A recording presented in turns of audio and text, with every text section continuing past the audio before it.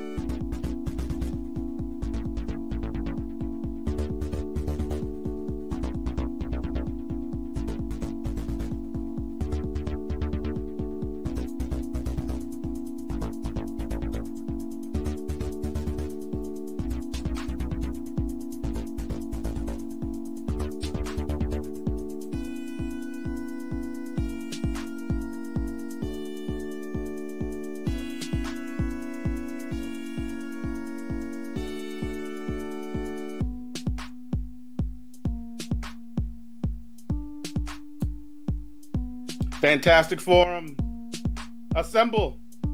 You're listening to Fantastic Forum, the premier show about comic books, and your live weekly show, or your live weekly conversation about the entertainment industry and geek culture. Welcome to Fantastic Forum. Hope you're having a wonderful morning, afternoon, or night, depending on where you are in the world. And if you're not, you should stick with us. We'll help you take it up a notch. You have the usual suspects in the building. First, he is our riddle inside of an enigma, trapped in Chinese finger cuffs. You don't know him. You love him anyway. He's our silent assassin, Jay. That intro was kind of long. Someone should make a shorter version of it. I agree. We're going to get someone to get on that. Next. We're going to hire another intern. Right.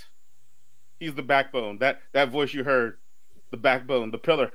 The strength of Fantastic Forum, our nigh invulnerable brawler and resident strongman, Moses Magnum. L'chaim. As for myself, my name is Lawrence Young. They call me Mayor Young. Welcome to Fantastic Forum. We got a great show for you today. We're going to be talking to you all about The Mandalorian, the season premiere. We'll also be talking to you about the Japanese horror film Tomi, and we are going to review Batgirl, Batgirl, the Joker War tie-ins. So we'll bring you all that, and of course, whatever else it is that you all want to talk about. But before we do all that, we want to make sure that we go ahead and thank Mr. Scott Rubin, who without him, the show wouldn't be possible. So thank you, Scott. Appreciate you, buddy. And we also should go ahead and tell you how it is you can get down with Fantastic Forum. So, reaction? Call Fantastic Forum on Skype and join the fun. Too shy to call in? That's okay. You can join the Discord chat room available at fantasticforum.live. Join the party. You know you want to. There it is, man. She's so sexy when she's like fantasticforum.live. There it is. She's transitioning. Hey. Could go into the Discord chat room at allgames.com. Hey, more power to him. I don't know how it works yet. Forgive me. There you go. Thank you. Good at that. Huh? I'm actually getting pretty good at that. I hope so. That's good. I'm glad. We're all allies here at Fantastic Four. So, yeah. The three of us here. Shout out to Oz. Oz isn't here this week. I like to think Oz is an ally too. Yeah. We'll see. he's a work in progress. Oz is supposed to be back next week, though, right? Yeah. That's some more DC stuff. Yeah. Now, were we supposed to do all of the Batgirl tie-ins or just 50? All of them. Oh. Now, all of them is what? 48, 49, 50 or 47? Yeah, 47, 48, 49, and 50. Okay. Because when I said I needed a picture of the cover, I only got one. Well, that's the most important one. Okay. So I only read like 2 pages of it. No, I'm kidding. Right here in our YouTube chat, Oz is in there. He says, I heard that, a-holes. And what up, Oz? It's Tiger Claw, who says, "What's up, Fantastic Forum? Since you guys have been watching scary movies lately, have you seen the trailer for that COVID movie Songbird? It's right up your alley. Oh, and that could be our future." Well, look, our future is that, but I don't need to watch it just yet. I'll wait for it. Wait, is the Songbird joint's not a horror movie though, right? It's just like, oh, it's scary. I mean, only because it feels so much closer to reality than we've ever. Yeah, but not like monsters or slasher people scary. Nah, I mean, I watched 12 Monkeys. That felt real and scary, but not necessarily a horror movie.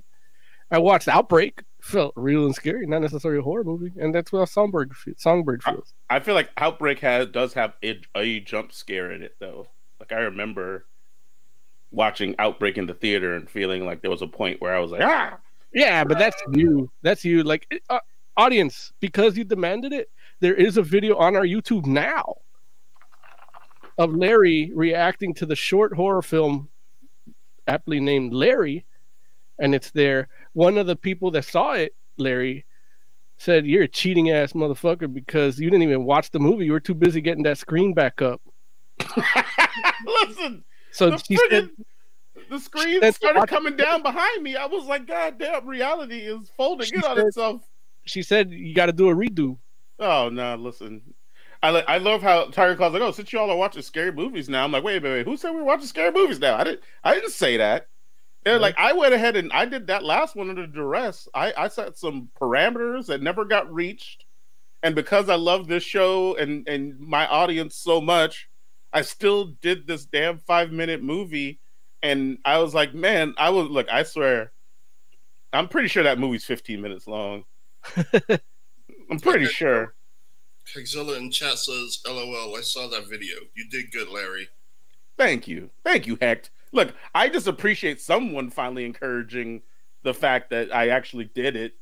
Like, as opposed to all the other ingrates that are like, well, you barely did it. You didn't do it right. Well, next time you're gonna... I thought it was amazing. Yeah. No, okay. Well, thank you. The next one's going to be better. You're doing Other Lily next, right? Oh, look, sure, man. Hit me up October 5th, 2021. We might not do that long. Yeah. What we do, we got to get all of them in the can. Sorry. Like on the can. I'll can you. It's rough, man. That joint. I know that people are probably watching it. Like it's a different thing, I'm sure, to watch somebody else watch a horror movie. Yeah. And I'm sure the people that watch the video are like, why is he so scared of this? Yeah. But I swear to you, if you watch that joint before on its own, before you watch me watch it, it's much more tense than you probably would realize, like watching it with me there to laugh at. I actually did watch it before I watched you watch it. Mm-hmm. It's not scary. Ah, you're a son of a bitch, Jay. I'd like if Oz was here, I'd knock you off the stream right now, but I guess we need you. It is a well-crafted little horror film. That's 5 minutes. I agree. From a narrative perspective, I can't knock the film. The film was great. It did its job, and it did it too well, and I don't like it. Next thing you're gonna do is you're gonna do the "Come Play with Me" trailer, Larry. Just the trailer. It's only about 3.5 minutes. That's what you said about the last film, and it was like 18 minutes long. And we need Other Lily, and then we're gonna do all those. I'm gonna spend the day with Larry. We're gonna do horror movies all in a day, and we're gonna lay them out once a week for the next 18 weeks. Okay. And Come Play With Me, Larry is a horror movie that is essentially the remake of Larry. And if you pay close attention to the trailer, that scene in Larry happens in the trailer a little bit. So that character comes back at some point. So that should be interesting. Now that you have context watching that trailer, and it has your girl in it. Who's my girl? Who? Jillian Jacobs. Jillian Jacobs. I mean, I like Jillian Jacobs. I don't know if I would call her my girl. You wanted her to be Peach? Huh? Is that the girl that was the voice of Peach in that one Starbomb song? No. I'm going to say no, right? I have no idea what he's talking about, but I think I know. No, Scully. Oh, Gillian Anderson. Yeah. Oh, damn it. Oh, wait. I'm sorry. Who's Jillian Jacobs? The girl from Community. Oh, Britta. Yeah. You know, I don't even think, look, Britta, as much as I love Community, I don't think Britta's my girl either. Damn, Jillian Jacobs. I didn't even realize. I was thinking about totally different Jillian. I think of Jillian Anderson for it. I'm sorry, Jillians. There's only like, what, 2 or 3? There another Jillian? Nope. Just those 2. Huh? Yeah, Jillian Reynolds. Who's that? The greatest weather lady of all time, meteorologist. Oh, yeah. Yeah. You know, thankfully she's with us. She survived lymph node and breast cancer. Did she get breast cancer? Oh, yeah. Oh, babies are gone. Yeah. Wow. Look. Oh, whatchamacallit? It's just funny because I see my boy Eric in chat, and he's like, Fox 11. He knows exactly who she is. It's like Eric is that dude. Eric don't ever watch the weather until she come on. I didn't till 1991, back when she was Julian Worry. Oh, wow. Okay. So yeah, Jillian Jacobs directed one of those 616 documentaries, I think, right? I don't watch those. You don't watch what? The 616 documentaries? Yeah. I don't watch those. Yeah. Okay. Well, they're wrongfully named. Why are they wrongfully named? Because they're MCU stuff, right? No. Oh. No, it's about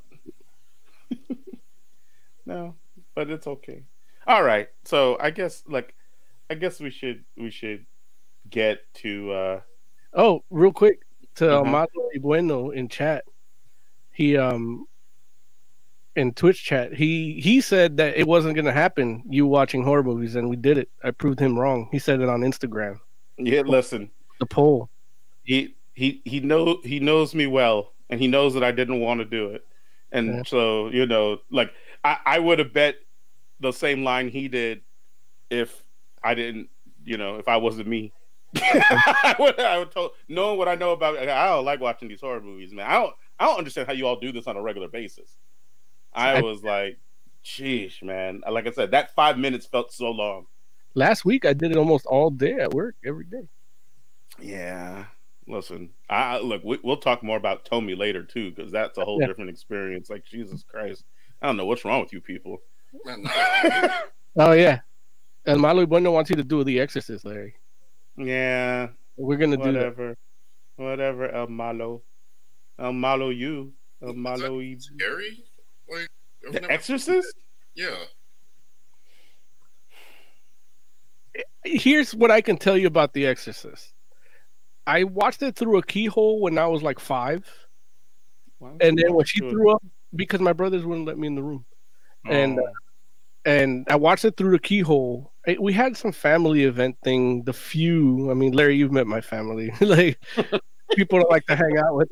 Like, you know, the only reason Emily's still with me is because she hasn't met my family. But I watched it through a keyhole, and when she threw up, I threw up, and that's how they caught. Oh, jeez. Did you actually throw up? Yeah, I threw up. When Wow. I watched it in its entirety, it was at church, What? and it wasn't scary. Yeah, they were trying to scare me about the Ouija board and shit. So I was like 8, and I then don't remember. Is there a Ouija board in The Exorcist?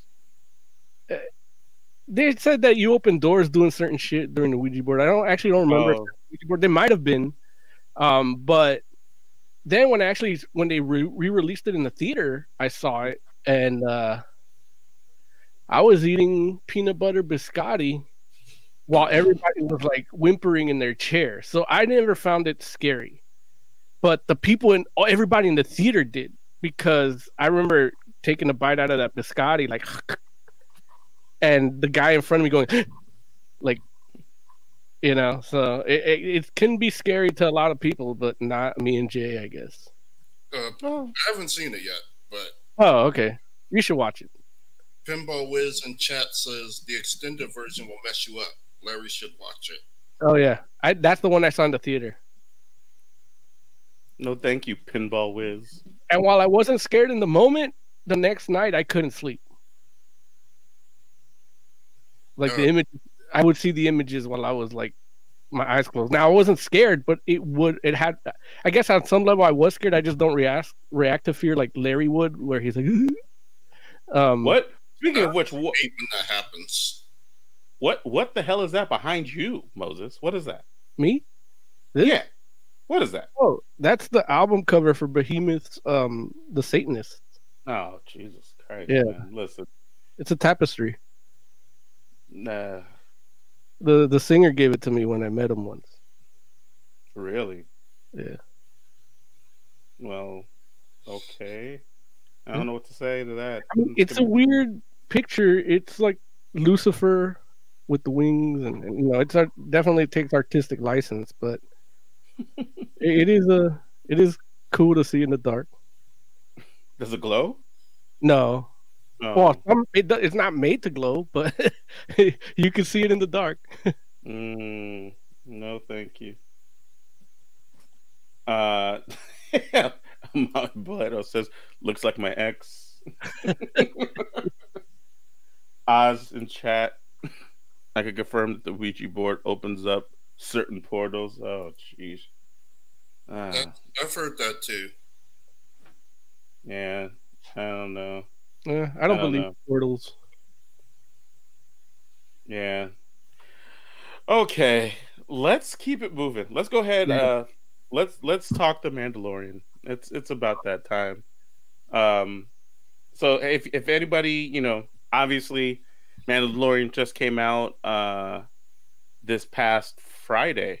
So if you all have seen it, you want to talk about the show, have your opinions on what you think, what you liked about it, what you didn't like about it, please feel free to click the link. You can find that link on YouTube or on our Facebook group. If you're on Twitch, you can. Geez, if you're on Twitch, I don't know that you can see the link to join in, but maybe you can. And if you can't, someone can put it in chat. Yeah, someone will put it in chat for you. Somewhere while you're listening, put it in chat. or go to YouTube. or our Facebook group, which anyway, all that. So gents, season 2, episode 1 of The Mandalorian has aired. You know what, Moses, what were your thoughts? How did you feel about that first episode? Well, it was too short. That's been my whole complaint with The Mandalorian. These episodes are too short. Now this episode is longer though, right? It's an hour. Longer episode? Yeah, it's an hour. Look, I learned moving forward in season 1 that The Mandalorian is Star Wars short films and kind of fan films, but with canon. And so I was expecting another 20-minute episode, just like the first season premiere, and this thing was an hour. Yeah. And still felt too short. Look, the story was great, but Timothy Olyphant with the the fucking Mandalorian armor was a little weird to me because that means Disney changed some shit. So I'm not happy about that. But the actual execution of it, everything's good. I'm sorry. What did they change? Well, I remember from what I heard, they say people say it. I don't know. Some people say it. That Boba Fett got out of the Sarlacc pit intact. So that's again, I'm not even mad about it. It's something that sticks in the back of my head when I see it. But it didn't take away from the enjoyment. Like the actual episode itself was a great fucking. It was fistful of dollars with fucking Mandalorian. It was high noon with Mandalorian. And I got so mad at Screen Rant because they call themselves Screen Rant and they talk about why you get letterbox on certain scenes and you get full frame on others. You get a 20:1 aspect ratio for certain scenes at like the 40-minute mark. It just switches to that, and then it fills in. And I'm like, oh, okay, somebody that's on my level. All right, I'll read this article. And they're like, oh, it's just because the scenes were so big, they wanted the scale to be big. No, you dumb fuck. No, you dumb fuck. No, it's because it's tailored after spaghetti westerns, the good, the bad, and the ugly. Fucking 13, like fucking huge, big fucking, like the Hateful Eight, for those of you who've never seen those. Big fucking screen. Like you need a big fucking screen to see this shit. And when it switches back, like to when he rides off into the sunset, it's fucking goodbye, Shane. Come back, Shane. Like it's fucking amazing for a dude that loves fucking spaghetti westerns like this and Star Wars. Like this is it. Like when I saw A New Hope do the Searchers thing, I was like, oh yeah, this is awesome. As a little ass kid, I said that, but seeing it again now, seeing the care that they take into this detail of how they make and present these stories to you is what makes it great. It's fucking quality. It's the only good thing on Disney. It's the only good thing on Disney Plus. Yeah. I mean, I don't watch anything else, so.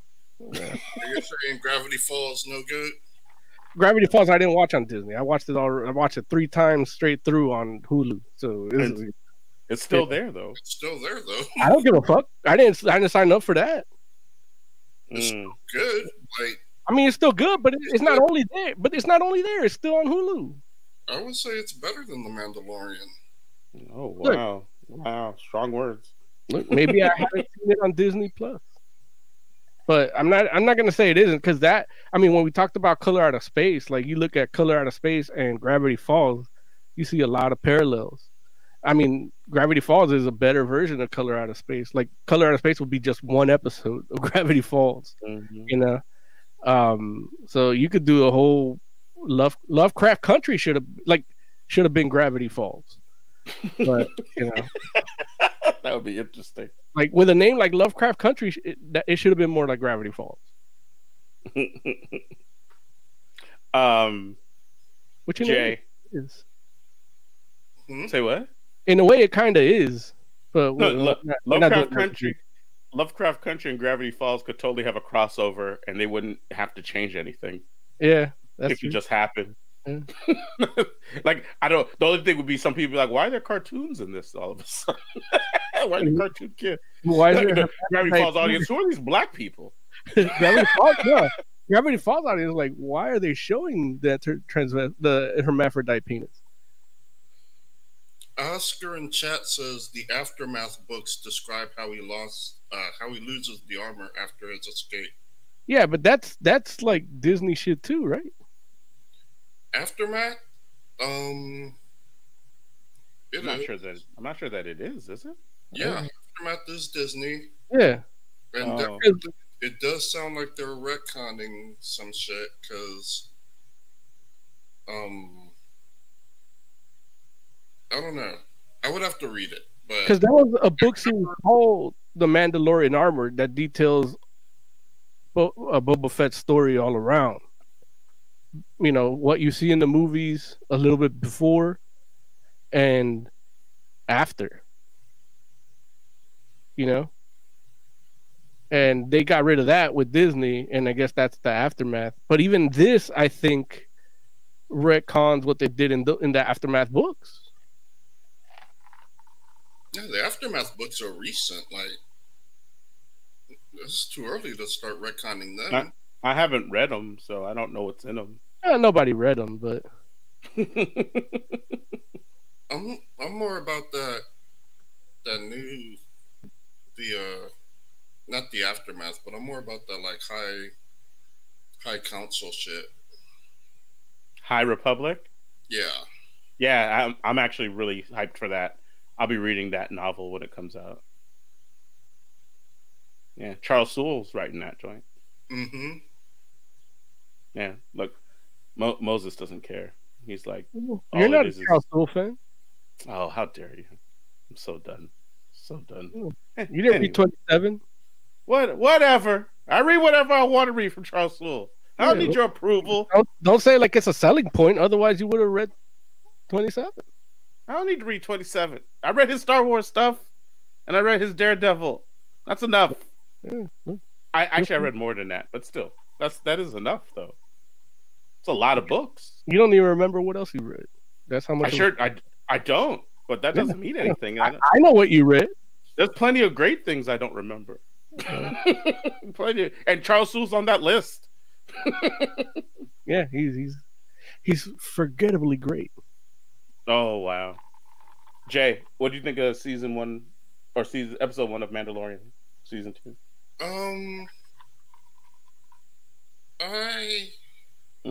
It wasn't bad, but after all this time, I would have liked something a little better.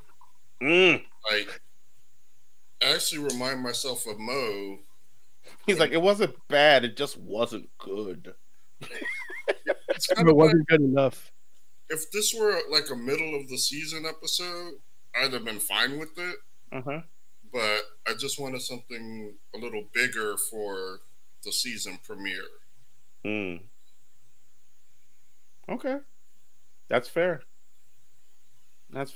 Look, I would have thought that the like Knights of the Old Republic references by themselves would have at least given it like a thumbs up from you, even if it wasn't like phenomenal.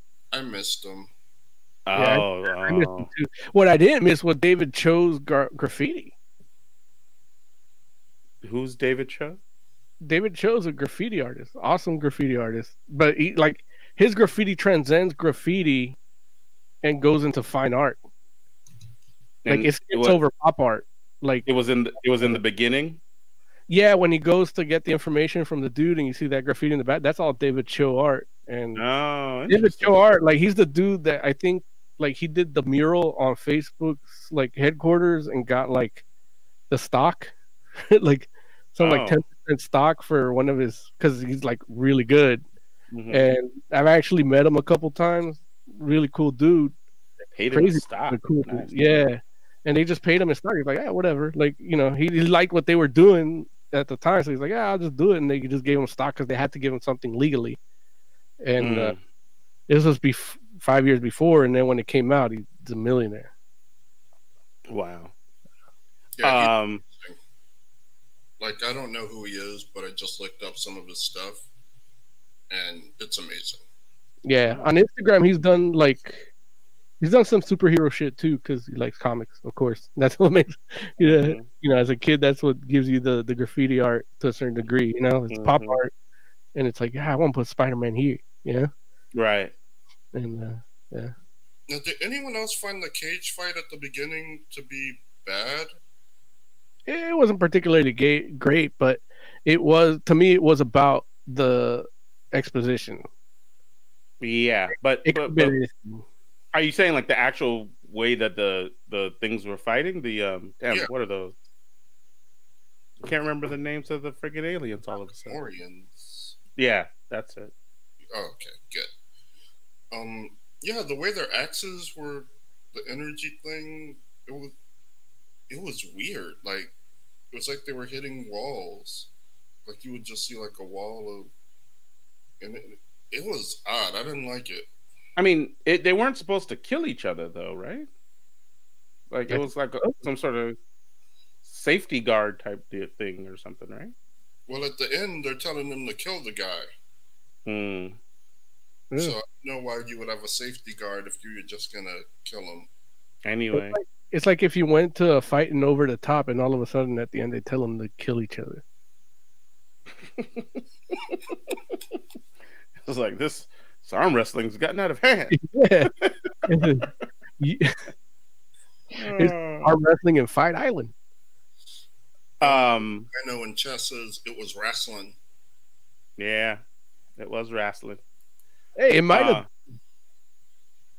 We don't know how the world works after the Battle of Yavin. That information broker, was that John Leguizamo? Yeah. He's good. Oh, He's I amazing. recognize him. Yeah. He's always been good, but I was just like, oh, it was cool to see him do like some character work like that, just because I feel like I haven't seen him do something like that since Spawn. Since Spawn. Yeah. Like, you know, I was like, man, I think that's John Leguizamo. Well, he does stuff where it would be like, I mean, because there's no prosthetics, you know it's John Leguizamo, but he does like he'll play twins, like drastically different personality twins, and does it really well. Oh yeah, no, he's phenomenal. Has been doing some other. I'm sorry, I guess I shouldn't have said character work because, right, like that would be considered character work. I guess what I'm like, you know, I haven't seen him like in a costume or anything like that in a while, but it definitely made me think about Spawn, and I was like, man, I think that's John Leguizamo. That's cool. Yeah. And then I forget the guy's name. It's so I hate that because he's so good, but he plays the brother in Something About Mary, the like developmentally challenged brother, and he plays like a lot. Well, he plays a bartender, I believe, in Deadwood, the HBO Western series. What? It's just that you can remember like this guy, all these like little roles. Well, he's really good. This is how good he is. I don't remember where I've seen him. I just know he's good in everything he's been. And then he's in Justified, with both of which have Timothy Olyphant in them. So he plays opposite that guy, and so he's the bartender in The Mandalorian. So he the two dudes from Justified, which is an amazing show, and Deadwood, which is another really good show. Yeah. W. Earl Brown? Yeah, that's what it is. What's his name? W. Earl Brown. Yeah, Whirl Brown. He was Kenny in Scream. He's who in Scream? Kenny.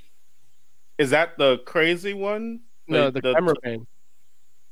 The cameraman in Scream? Yeah, I believe that was the cameraman in Scream. I only saw Scream like 3/4 of a time. Okay. Why? Why haven't you seen Scream all the way through? The idea of a satire slasher movie didn't sit well with me when I was 14 or 15. So I was against it, and then Emily made me watch it, and then I mean I watched it. I sat down and watched it, but I say 3/4 of it because I know at some point I was listening to Dark Side of the Moon in my head. Okay. Yeah, I so okay. So just, you know, I know I brought it up and didn't say what, but the KOTOR reference is the Krayt Dragon. Oh, and okay. And they have the pearl. The pearl is kind of what seals it, even though because I feel like maybe a Krayt Dragon might be referenced in other like parts of Star Wars lore, but like that pearl is very much like about like that's like I remember it playing KOTOR. That's how that's how like I guess not fundamental, but like how like if you played the game, it's one of those things like if you do that mission, which because I don't think you have to, maybe you do, but it sticks with you. Now, I knew the Crate Dragon was from the games. Like, I know you fight them in the Old Republic. Yeah. Or where's the Old Republic? Yeah, I know you fight them on Tatooine. Yeah. There's no Pearl. Yeah. In that game. Yeah, in KOTOR is where the Pearl is. So, yeah, man. So, I don't know, man. I know for me, like, I really enjoyed that first episode a lot. Like, I felt like it was a good start. I like that. Well, I won't say that I like, much like how the first season, like, as far as the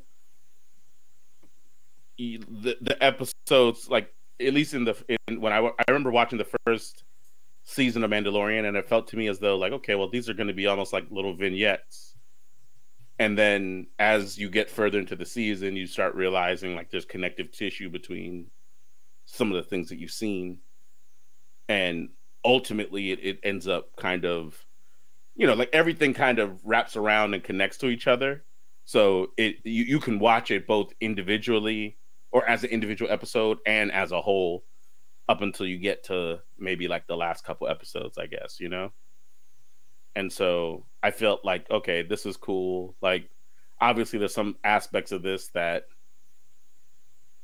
you're gonna like, or we'll probably revisit later, but which ones, who knows, because it's the Mandalorian, and it might be the ones that we think, and it might be ones that, other ones that we had no idea that was important, because its significance, it won't be revealed until halfway through the season or something like that. But it's an interesting, a well put together show. I enjoyed it thoroughly. It's probably my favorite Western. It's like, yeah, it's good stuff. Well, now it is, because they started using those aspect ratios. Oh, but before they used the aspect ratios, it couldn't have been my favorite Western. No, it's just your favorite Kurosawa knockoff, or your favorite Lone Wolf and Cub. Right. Right. I did enjoy seeing how also how it is that it's almost like the relationship has evolved just a little bit between the Mandalorian and the child, and how, it's like he understands, like, they understand how each other works. And it's like, they don't have to even communicate with each other really anymore at a particular point. They just like, okay, well, it's about to go down. Now, am I the only one that appreciates that the Force wasn't used in this episode? I know for me, it's like, I wouldn't have been mad if they did. Yeah. But it was definitely something where I noticed that he kept the kid out of the fray. I also noticed. Because it did seem like they're up against unsurmountable odds. I'm regurgitating that phrase. But, it would seem like an easy cop-out to use the Force at some point for anything. And it didn't. And I think the story was better for it. Yeah. I did think it might have happened. Like, there was a point where I thought it might happen in the beginning, and it didn't. And yeah, it was cool, like, the way it went down in and of itself. Tiger Clan chat says, so the Mandalorian is a better space western than Firefly? I would say no, but that's my opinion. I don't know what you all think. Well, there you go. Because I haven't seen Firefly. Oh, Jesus. Break the tie, Jay. I haven't seen Firefly either. Oh, so say no. Damn it! Where is Oz? I would hang up on both of you. Oh, look, this could be a solo show, right? I could friggin' just pull a Bobby Blackwolf and just talk to myself for an hour and a half. I could do that. When would I ever have a chance to watch Firefly? What are you saying, Jay? When you say, when would I have a chance? Like, When you say that, are you talking about time or are you talking about memes? I'm like, what exactly do you mean? Like Firefly, like it's not on Prime. I think it's on Crackle. Yeah, fuck Crackle. I don't want to hear it from you, Jay, because there was opportunity to watch it. It's not on. What else do I have? HBO Max. It's just not where. It might end up on Disney Plus at one point because it was Fox, right, that put it out. I think so. I had a chance to watch it at quarantine, and I always have the issue where they go to that dinner party episode, and I always fall asleep during the dinner party episode. And during quarantine, I fell asleep during the dinner party episode again.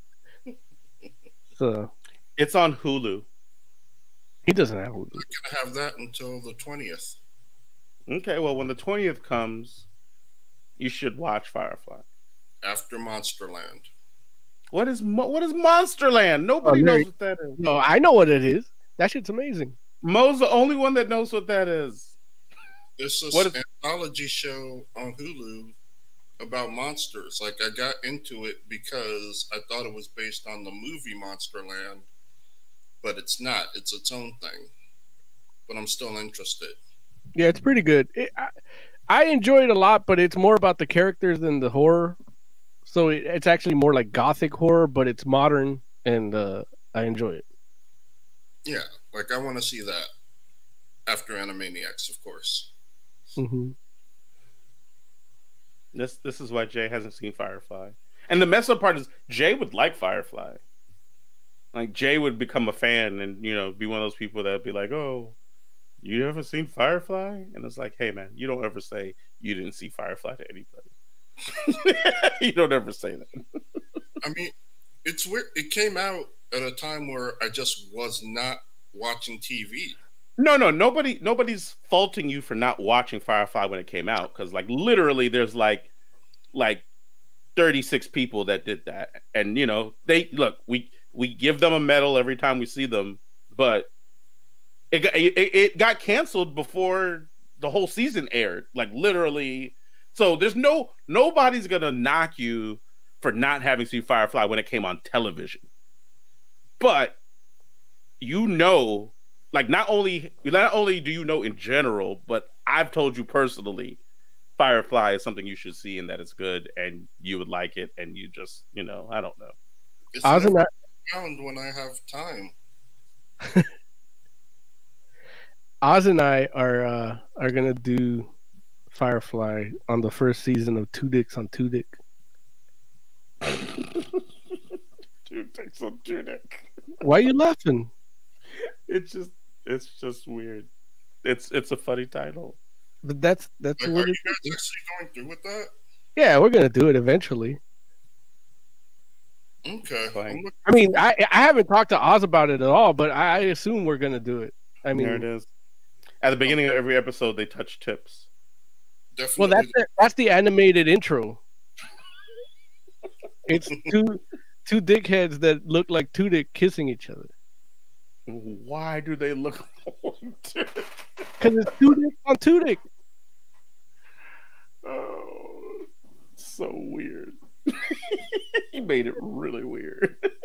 Like, don't test me, Larry. You bring it up, I'll step it up a notch.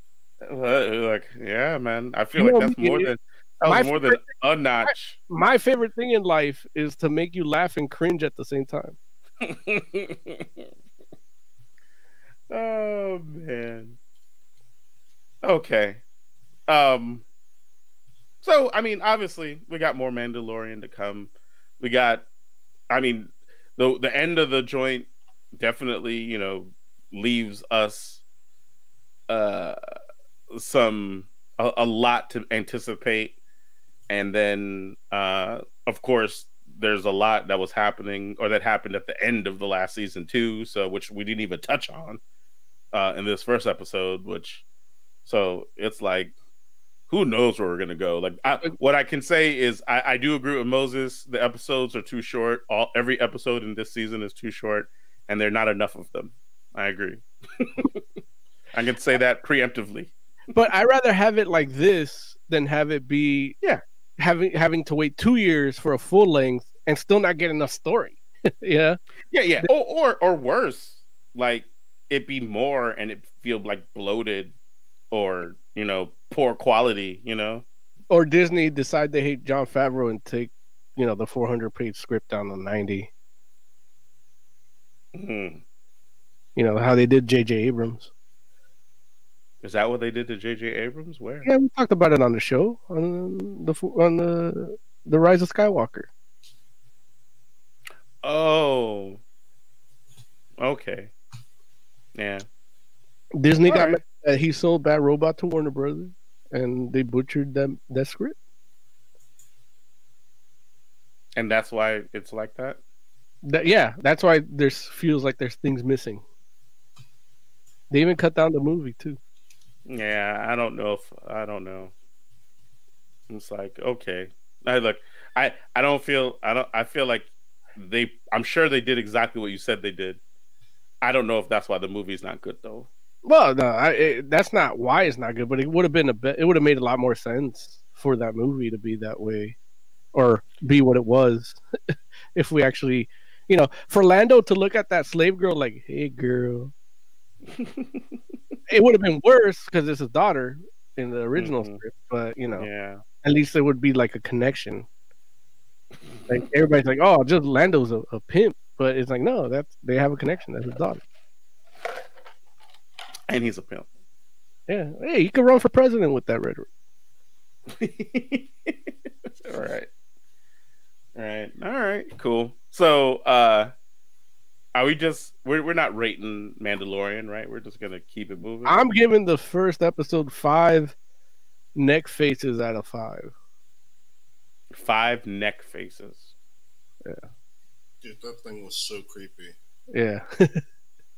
Like, I don't know which neck face you're talking about, but well, it actually fits this episode. It might be the title of this episode, neckface.com. Because David Cho has a neck face. But then the movie we're going to talk about right now, Tomie has a neck face too. Yeah, okay. Creepy, grotesque. Hold on, we got to play the scary review theme. Wait, Jay? What are you going to give Mandalorian then? Oh, just a 3. Got it. More. Got it.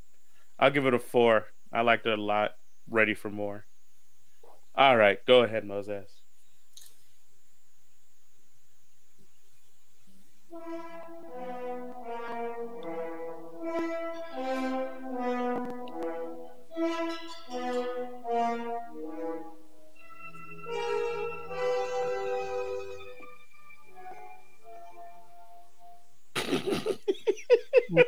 I thought didn't we have a version of that with something like with some words in it? I thought we did. Not for a horror movie. Oh, that's just the instrumental. Got it. Oh, okay. No, for scary comic reviews, we have it. Oh, you should have just went with that. It's okay. That's that one. Woo! Scary comic book review. Scary. Yeah, but we're not talking about scary comic books. We're talking about scary movie. You should just pause it and be like movie. Look, it's already like that. You want me to do that too? I'll do that too. It's okay. No, I'm gonna do it. I'm gonna do it. Movie. It used to be so rare that we talked about scary shit. So yeah, it didn't that's true. like have anything. Now I'm all of a sudden I'm scrambling, and I don't want to go on fire. You don't have to scramble. We'll have it for next Halloween season. I already spent too much money on Fiverr. But we have a comic book theater theme. Theater. But we talk about comic book movies all the time. Yeah, but Tomie is a comic book movie. Yeah, technically, and it's scary and comic book. So I guess that. Do you say Tomie? Is that how you say it? Yeah. Didn't you watch the movie? Comic book theater. Comic book theater.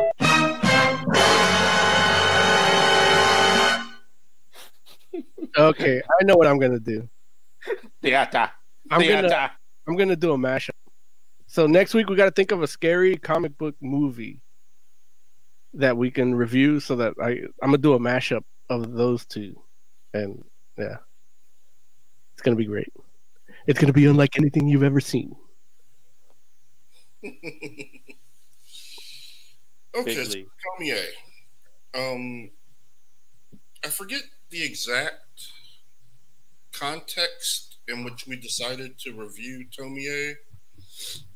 I know this came up because of The Color of Space. We were talking about how their characters weren't really well developed and how it works in a short story, but it may not work in a movie.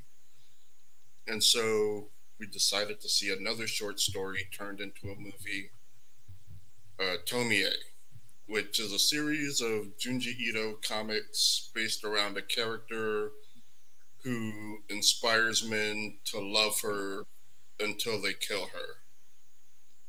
And it's been a pretty successful film franchise in Japan. It's like 8 of them, right? 9. 9. With Jesus, 10 into making. really? And What? we watched the 9th one, Tomie Unlimited, which came out in 2011. Wait, is that what we watched? Mhm. Yes. I'm not sure I watched that. Is that what I watched? I don't know. Well, we'll talk about it and then see Watched if we the one on Prime? I watched the one on Prime. Yeah, that's Tomie Unlimited. Oh, it doesn't say unlimited in the title, though, right? I mean, It does. Larry, you promoted the show all week with a picture of the poster that says Tomie Unlimited on it. Like, you posted that picture on every social media platform all week. But I never said it told me unlimited in any of the descriptions. That look, Yeah. if you're not paying attention to the picture. Yeah, the title on Amazon just says Tomie. Oh, Artwork, it's Tomie Unlimited. And you can't go by Amazon because that's the first knockoff of this review, this knockoff point, because Prime says it's in English. oh, does it? Yeah. Is there like a dub? I don't know if there's a dub, but there's not one on Amazon. Got you. So, Tomie Unlimited starts out with a schoolgirl and her sister Tomie kind of hanging out, talking to boys, and then Tomie gets impaled by It's a girder. by a girder, and she dies. As someone impaled by a girder tends to do. Right. But then she comes back and starts freaking out her sister as she's driving everyone to love her and to kill her.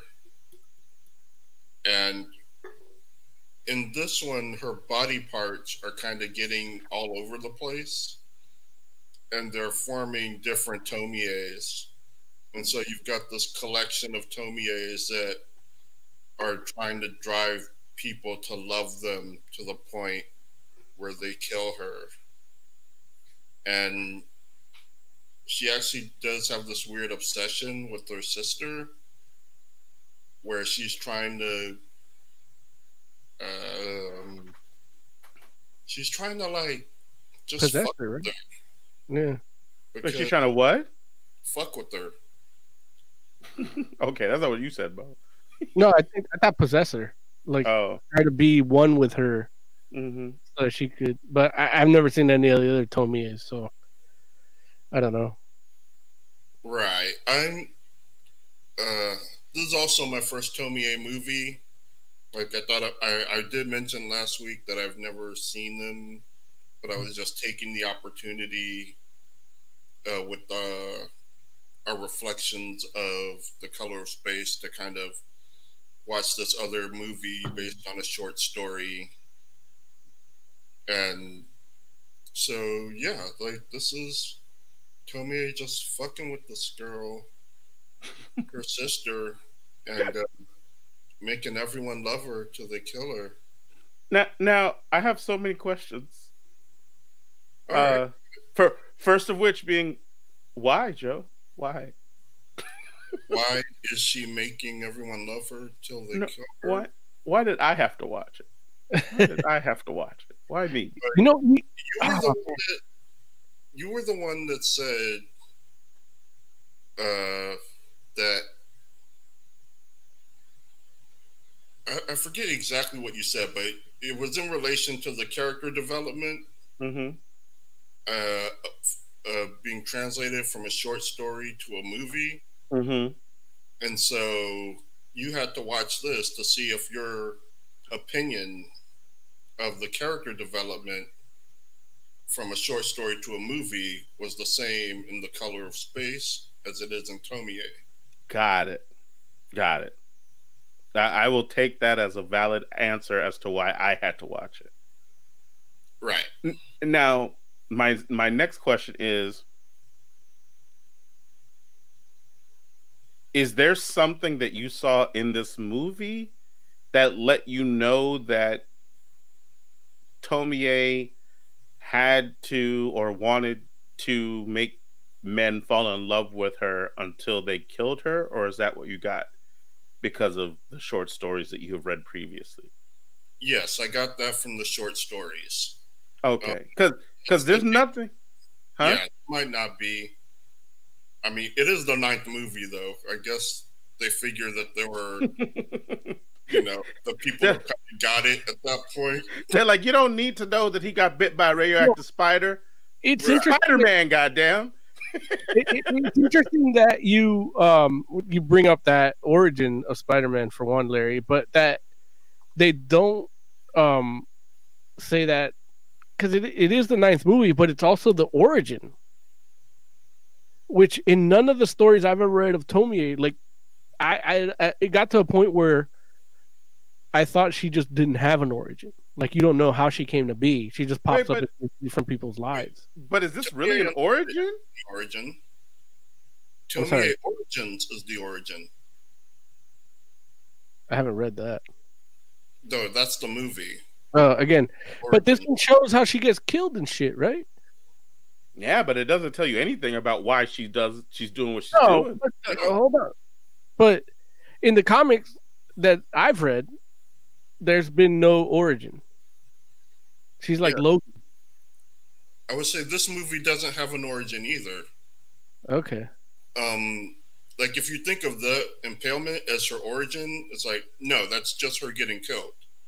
Right. She existed before this movie. She'll exist after this movie. This is just a Tomie getting killed and doing her back to life then. Okay. Because, all right.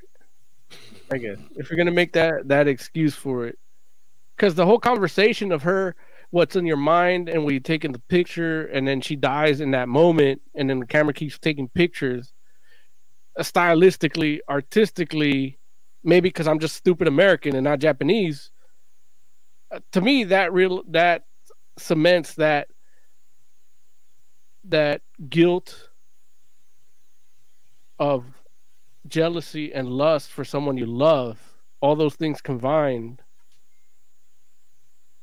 into creating some type of vengeful spirit. I mean, I understand exactly what you're saying, Moses. Like in an American movie, that moment would have had some sort of greater significance, but in this movie, I don't think it does.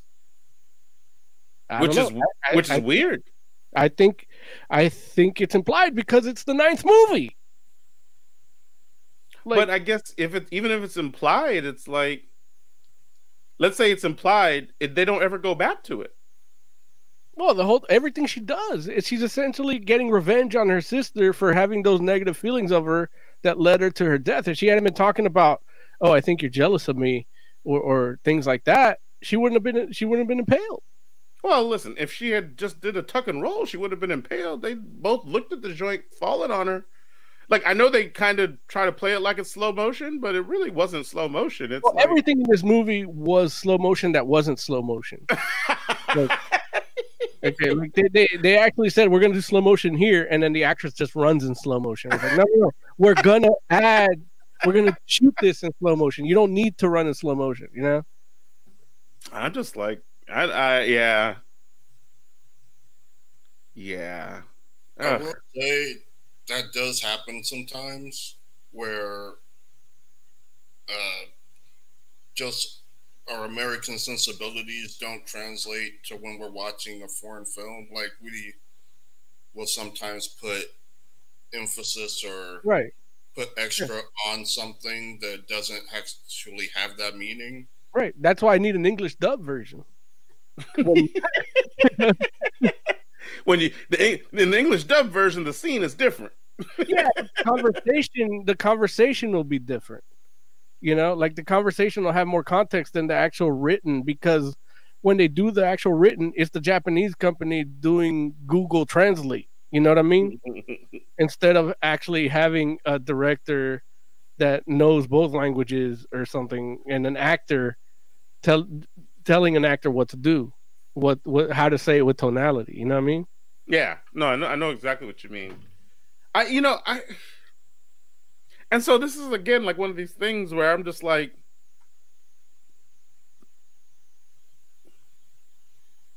I like. And actually, you know what? I don't know what I want to say next. I know what you want to say. Let me. Yeah, you all talk. I know what you want to say. Joe's thing about the short story translating to movie doesn't work for what you were saying about Color Out of Space. And so much so that this movie is actually like 4 different Tomie comics that that just overlap over each other. You know? So there's no real character. Like the characters do weird things, like the dad eating her hair and shit. Like that works in a Junji Ito short story, but in a long form movie, like how did I go back to my dad's house when I just saw him trying to eat my sister's hair? Like, yeah. Oh, look, before all that, like, what is the rule for the how you're supposed to react when, like, here's the thing. Okay, here's what I'll say. If a member of my family disappeared, and and that they hadn't shown back up, and we were like, man, you know what? They've been gone so long, they're probably just dead, and we feel like, okay, they're dead. Maybe we have a funeral or some sort of service because we're just assuming they're dead because and that's how we're moving on. And then they show up at the door, and we're like, whoa, we thought you were dead. That's one thing. If your family member dies in front of you and you have like a funeral and everybody knows, like, hey, they died. Like, this was a thing that had happened. We documented it. It's like, shouldn't there be some sort of rule or whatnot? Like, when that person shows up at the door, you're like, no, we're not all gonna mess around and just treat you like, oh, we're just so glad to see you. We thought you were dead. It's like, well, no, we didn't think you were dead. We know you were dead. Like, we saw you die. Well, the sister was always kind of on the tip that she was a monster. Right. And she came back. But the parents weren't trying to hear that at all, and the sister didn't push the issue. I can explain the parents. Okay. And it basically goes to the nature of Tomie, like herself. She is like, I don't think succubus is the right word, but it's not far off. It's like, and the whole thing, like her being around you, it makes you love her, and it makes you throw out all reason. Okay. Like, they know that she died, but the nature of her makes them like ignore it, and it makes them love her, and it makes them want her and keep her and possess her. Until they kill her, which is the fate of Tomie. Tomie's fate is to be killed by the people that love her, and she's kind of into it, but like really what she's into is the love and adoration. Like, she craves that. Like, that's what she gets out of the deal. And she knows that they're going to kill her because that's what happens. Mm. She feeds off that energy of the lust, the jealousy, possessiveness, those negative side, that other side of that coin of love, you know? And that, like he said, that's her fate. She's destined to die because that's part of her punishment. You don't know why. Yeah. You know, I thought it was because she's trying to take the guy that her sister liked in this movie, but apparently that's not an origin. So, but the guy wasn't trying to get with the sister. It's not about that. She knows her sister likes him. Go ahead. She basically, and that is the thing. It's weird because I am coming into this movie with knowledge of Tomie, and like listening to you from the questions you're asking, like, and the fact that it is the 9th movie, like, I could see how coming into this, you kind of would just be lost. Like, this is the 9th movie, and I know nothing about this. Like, it was interesting. I was thinking back to when I reviewed Death, the animated joint versus the comic, and I had no really frame of reference because the animated joint is, I guess, what a typical story is like, but the joint I read was like a completely different scenario to what it normally does, and so I couldn't, like, I could only judge them on their own. I couldn't have I couldn't contrast it. But with this, because I do have knowledge of Tomie and how she works and what happens, I can digest everything that's happening. But I can imagine if you don't, that it's like, this is just batshit crazy. Like, that's exactly how I felt.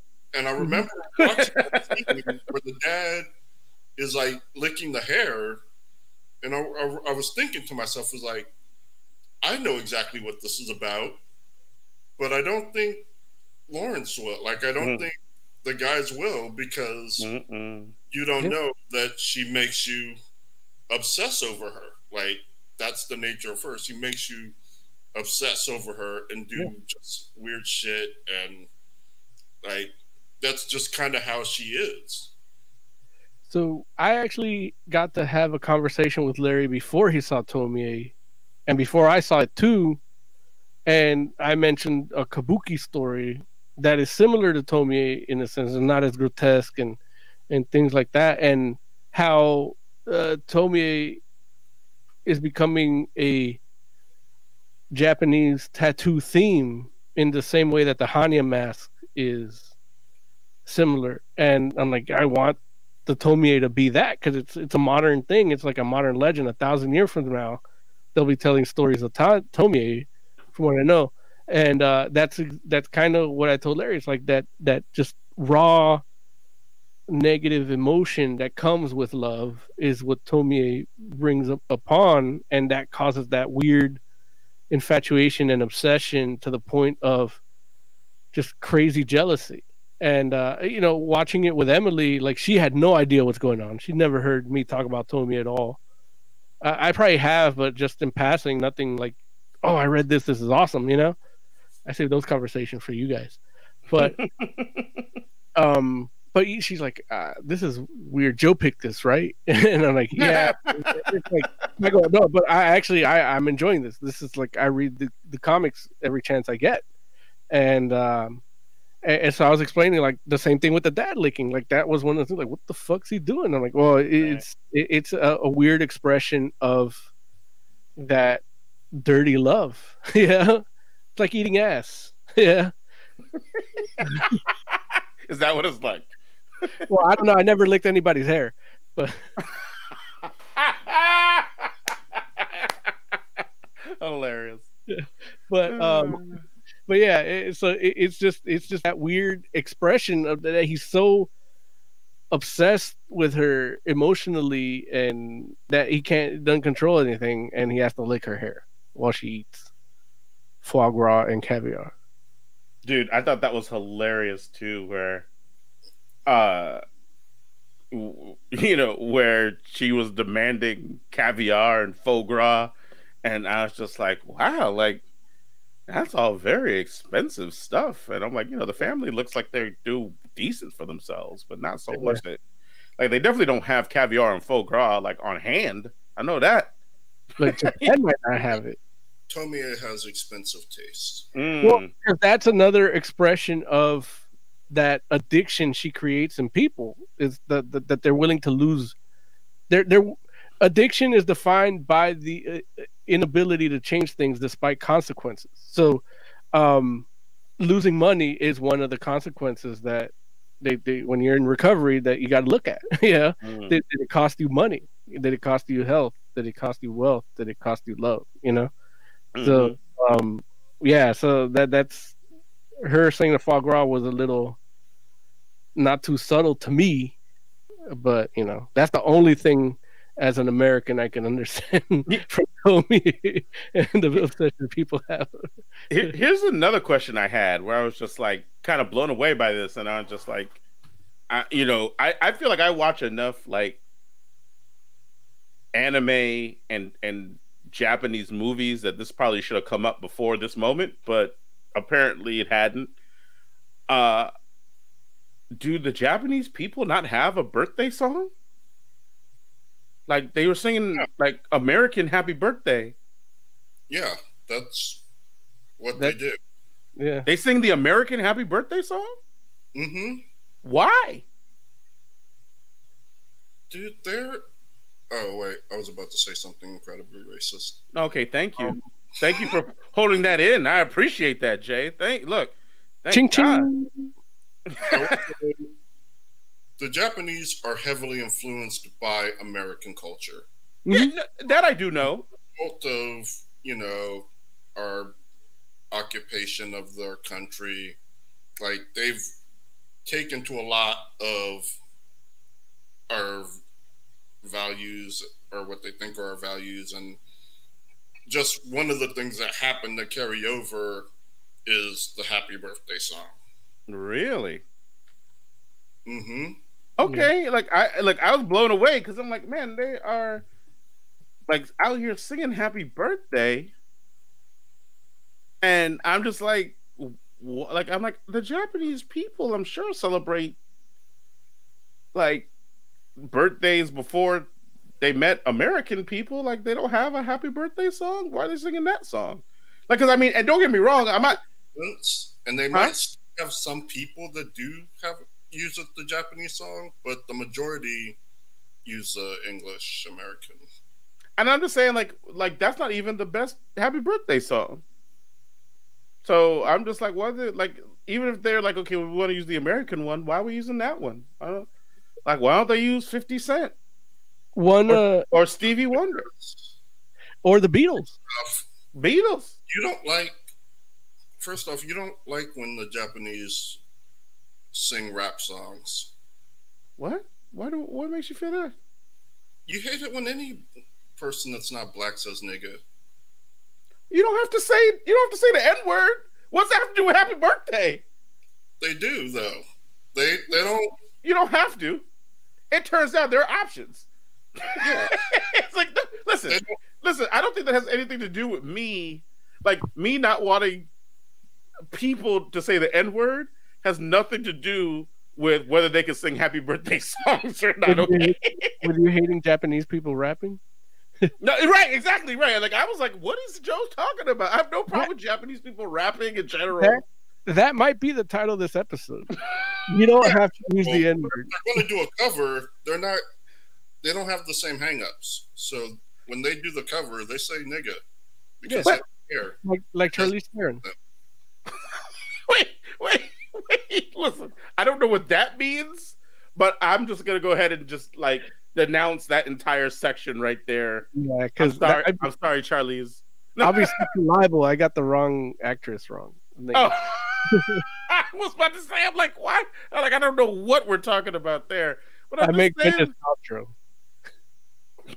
Anyway, though, enough of the bullshit. What we actually came here for the review for Lawrence, was it scary? Was the blood and gore too much? Tell me how disturbed this film made you. It was disturbing, definitely in some portions. Not as much for the blood and gore, because I honestly don't feel like the blood and gore effects were done in they were a little campy, a little bit, not a lot of it, a little bit. But I was definitely disturbed in some portions where I was just like, ugh, like it's creepy as hell. I'll tell you from the beginning. From the beginning, where they're like, oh, like, yo, that's your sister over there. And it's like, yeah, you know, it's like, she's like, oh, you know, they're talking about picture perfect things. And what about picture perfect people? And like, oh, yeah, like, what about your sister? She's beautiful. And the sister turns around, and I'm like, oh, Jesus Christ. Like, that chick is terrifying. And this is supposed to be her at her beautiful moment, but I'm just like, oh, my God. Like, I'm like, I don't, like, she's probably the most terrifying Japanese woman I've ever seen. So I don't know. Like that, it messed me up. From there, I was just like, oh, okay, I see where this is going. And I was actually very like, I don't know, what's the right word? Let me put it like this. Her turning around and looking the way she looked took my anxiety level like to here. And then she got impaled, and I was just like, oh, okay. Like, it went down to here a little bit because I was just like, she's dead. Like, well, not that the way she got impaled, like the way the blood dripped, I was like, that doesn't look like blood. And I'm not mad at it, but I was a little surprised. And then I saw like the actual impalement thing, and I was kind of like, you know, I don't know. Like I was kind of like here, and then her eye moved because she was looking at the camera, and then went back here, and I was like, oh, you know, because I don't like when her eyes are terrifying. Her eye, because I guess technically you only see one at a time usually when it's like really messed up. When you see both of them, it's not as crazy as when you see the one eye. And she's just like, you know, her eyeball just like, like that messes me up. And it's interesting because it's something that I'm used scarier in real life, for me at least. But overall, I do feel like this would have been better as an anime. Like I feel like the visuals of it would have been like probably a little bit more. Well, I don't know if it's more disturbing, but they definitely would have been pulled off in a different way. Like it was trying to be in my mind, it was like it was trying to do the things that you would see in an anime or in a manga, and not necessarily pulling it off all the way. And yeah, it's weird though, man. Like, and I, you know, a lot of just strange things. Like the lunch was not fun for me. I knew what was happening, but I was like, I knew what was going to happen, but still when it actually did happen, I was like, oh, like even the fact that the effects were kind of wonky, I was still like, this is not fun to watch. Like, I don't want to see this. And I saw it like more than once, and I was like, this is too much. I don't want it. I don't want it. Like, you know, it's a weird thing all around though. Like, I just like, it's a very strange thing. Okay. Yeah, I don't know that, but yeah. How about the body horror shit? Like, yeah, like the mouth on the shoulders and stuff. Well, yeah, like, more importantly, the caterpillars and the heads, like the shrunken heads as extremities on a hair frame. Yeah. I none of that I liked. I didn't like any of that. But I will say that the hair caterpillar, it varies in regards to like how good it was. Like there was some points where it was like, oh, that looks terrifying, and the other points where it's like, okay, like obviously something happened with the budget, you know. And when it looks good, it's like, yeah, it's pretty terrifying because, like this, it's a hair caterpillar, which is like it's hair and face, and that's it. And the face we already talked about, though, the face with no CG by itself is terrifying. So let alone you put it on a caterpillar thing. And so I don't know. It's like they're like, if you could mess around and put like a Hollywood budget to this kind of thing, I don't even know if I could have watched it.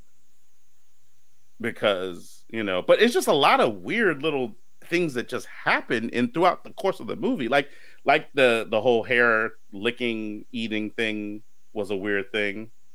And That's not that weird. I mean, okay. The barber, you eat 300 hairs a day. I mean, accidentally, not on purpose. Yeah. Oh, not on purpose. Right. Sometimes when I heat up my lunch, I'm like, fuck it. I was like, dude, Home Chick, they have the smallest bathtub in the history of bathtubs, which I just chalked up to the idea of like, okay, well, hey, it's Japan. It's Japan, right? But still, the two of them got in that joint, and I was just like, how small are these little girls? Like, like these fools are like in little cubes next to each other in the bathtub. Godzilla's only 6'7". You are dumb. You are so dumb for that. So yeah, man, it's a wild movie, and yeah. Let me go to chat real quick. Black Compat says the only acceptable Happy Birthday song is Stevie Wonder's version. There it is. Look, it turns out no N-words in that version either, Japan, so feel free. Big Man CJS says, at Fantastic Forum, did Mare get reminded of the little girl in the bar? I don't know what that means. He probably hung out with you while you were drinking and saw a little girl at a bar. The little girl at the bar. Oh, wait a minute. I actually might know. No, that was a little boy. Never mind. Continue. Continue. Are we going to rate this now, or? Yeah, now yeah. It's time. Okay. I'm going to give it 5 Tickle Me Elmos out of 5. Why Tickle Me Elmos? Because that's what the neck face sounded like when it was chasing. It did. It did. Yeah. And it's like, at that point, I'm like, I really need the English dub version. Like, they would have had a better laugh. Jeez. What would you rate it, Jay? I would give it a 3. Like, overall, I did enjoy it. But you can see, like, how it's the 9th movie syndrome where they're not really explaining what's going on. They're expecting you to know what's happening already. Mm-hmm.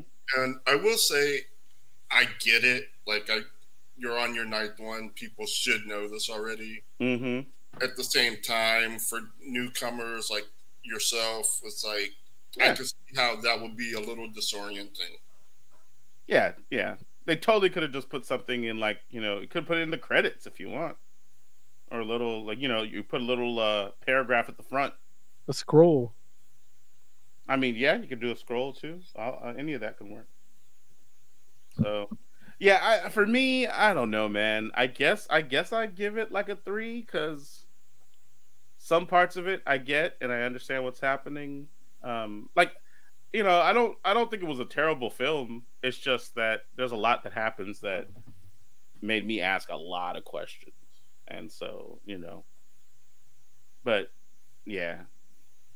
Well, how did you feel about the character development of, I guess the sister is the only one that really focused on? Like, how did you feel her character development went as compared to the characters in The Color of Space?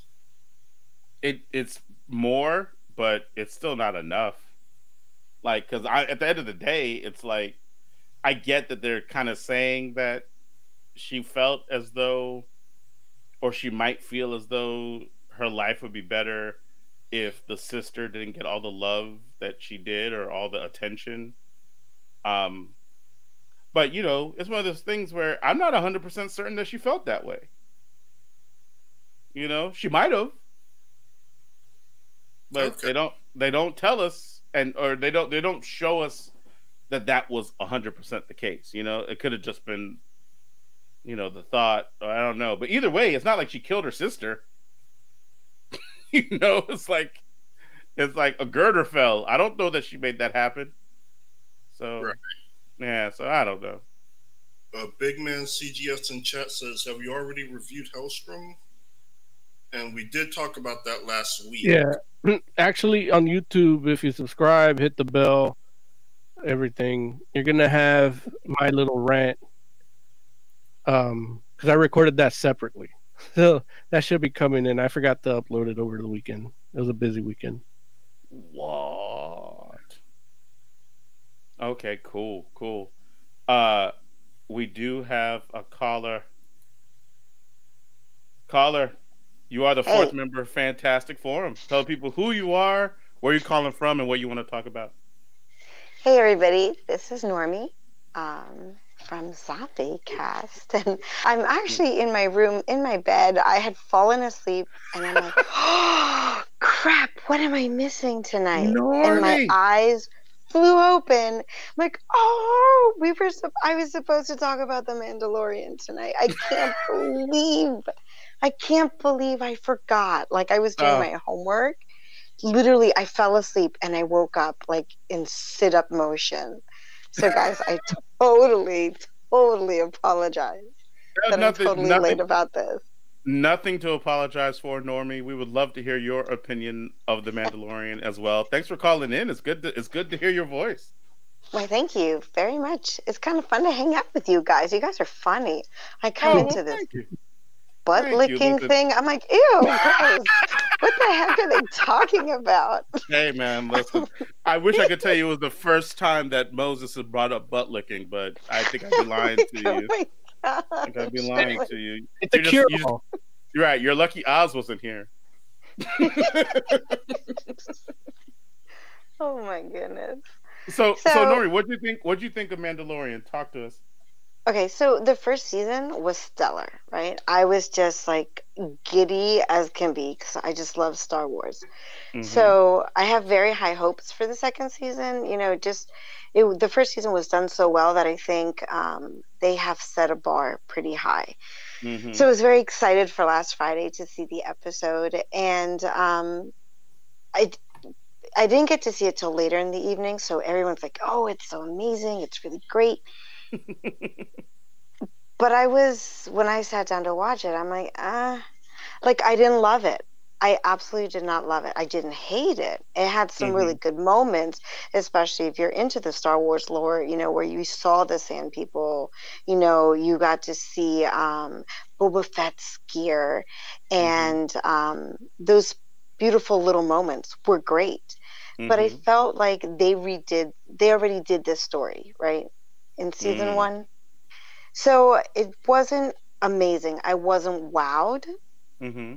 I mean, I still enjoy the series. And I guess it kind of, I don't know if you have touched on this or even heard about this, but supposedly, right as they were wrapping up season 2, Pedro Pascal, who plays the voice of the Mandalorian, had supposedly made a really big stink about his face not being shown. And he was kind of thrown off the set. Pretty much for that. So it almost, knowing that, kind of almost took away a little bit of that first episode of season 2 as well. Now has that been confirmed? Yeah. I don't know if it's been confirmed, but it was really all over the place. So I don't know. I agree. Truth there is to that. And let me tell you, I mean, Pedro Pascal is my eye candy. So for this to happen was like really heartbreaking. You know what I mean? I'm like, Star Wars lore. I love it. Pedro Pascal is in this, even better. And now this. So that was a little heartbreaking. I don't know. I mean, what did you guys feel? Are you big Star Wars fans? Did you love the first season? The first episode of the second season? What was the overall consensus? I actually felt similar to you. Like, I liked it, but I just was a little bit underwhelmed. Like, for a season premiere. Right. I can see the underwhelming feeling from it because of how the final episode of The Mandalorian season 1 played out.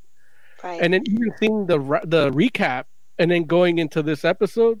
But honestly, like as a spaghetti western fan myself, like this is what I've been waiting to see. Like this shot in this wide spectrum, the story, like it's like if you look at The Mandalorian as just a series of short Star Wars fan films that connect eventually, you can have any kind of episode in between as long as they eventually all connect.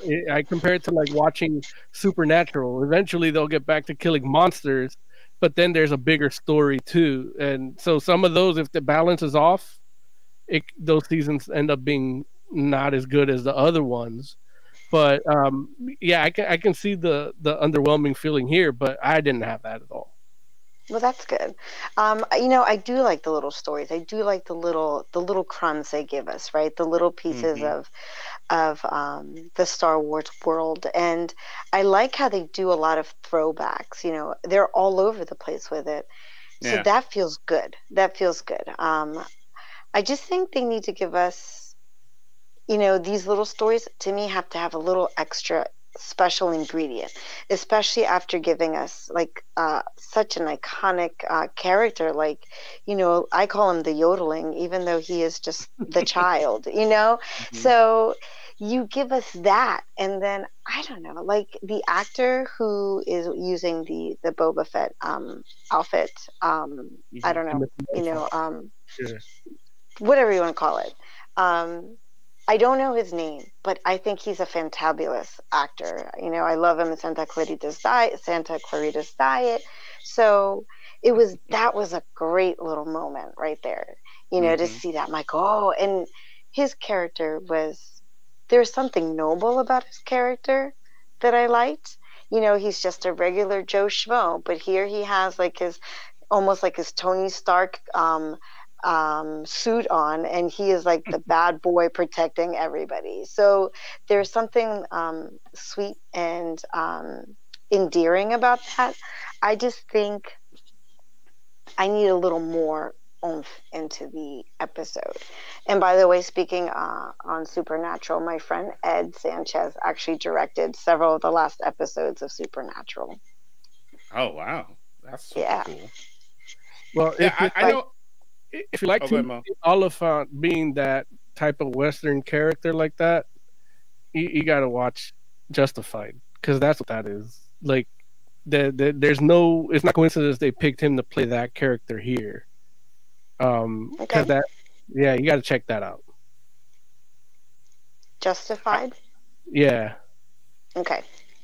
I did also read that the character that he plays in The Mandalorian actually is a character that has come up that has existed in a Star Wars novel before now too.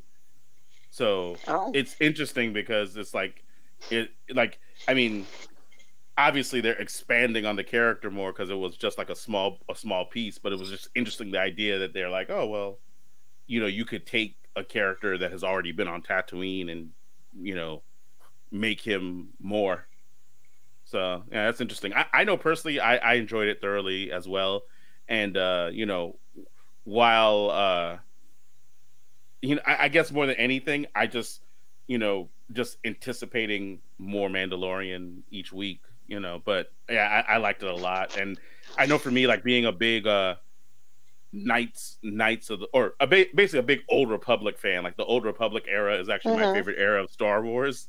And like for them to kind of like throw back and give us some Easter eggs from KOTOR, it's like, come on, man! Like that's definitely an easy way for me to be like, this is something good. Right. It's just it is those little elements, right? That just really make this great. And I really like how they gave us a little bit of a time frame. We learned that the rebels pretty much just beat the Empire, right? So we have an idea as to where we are in the future. And it, at the beginning of the first season, it almost made it feel like we were pretty far into the future, but we are not. If it's just almost like it just happened like a couple weeks ago, the whole the Empire coming all the way down. So that gave it a little more a good feel. And I'm assuming we are speaking spoilers in this specific you moment. can go ahead. So it's interesting because when we saw Boba Fett's oh my gosh, I'm telling you, I'm exhausted. I just woke up. It's okay, Normie. Take your time, Normie. Take your time. His super suit, right? His armor. His armor. Thank you. Mm-hmm. We're like, oh, that's Boba Fett. And my son's like, is it Boba Fett? And I said, no, but I bet you anything you're going to see Boba Fett at the end of this season or this episode. So at the very end, obviously we can only assume that the man standing there is Boba Fett, even if you hadn't seen his face beforehand. You know what I mean? Because we know. Right. So anybody coming into this says, oh, I bet you that guy's the owner of that suit. If it's somebody who's not in this world, right? So that was really neat. I guess I touched a little bit on the sand people, but I thought that was cool that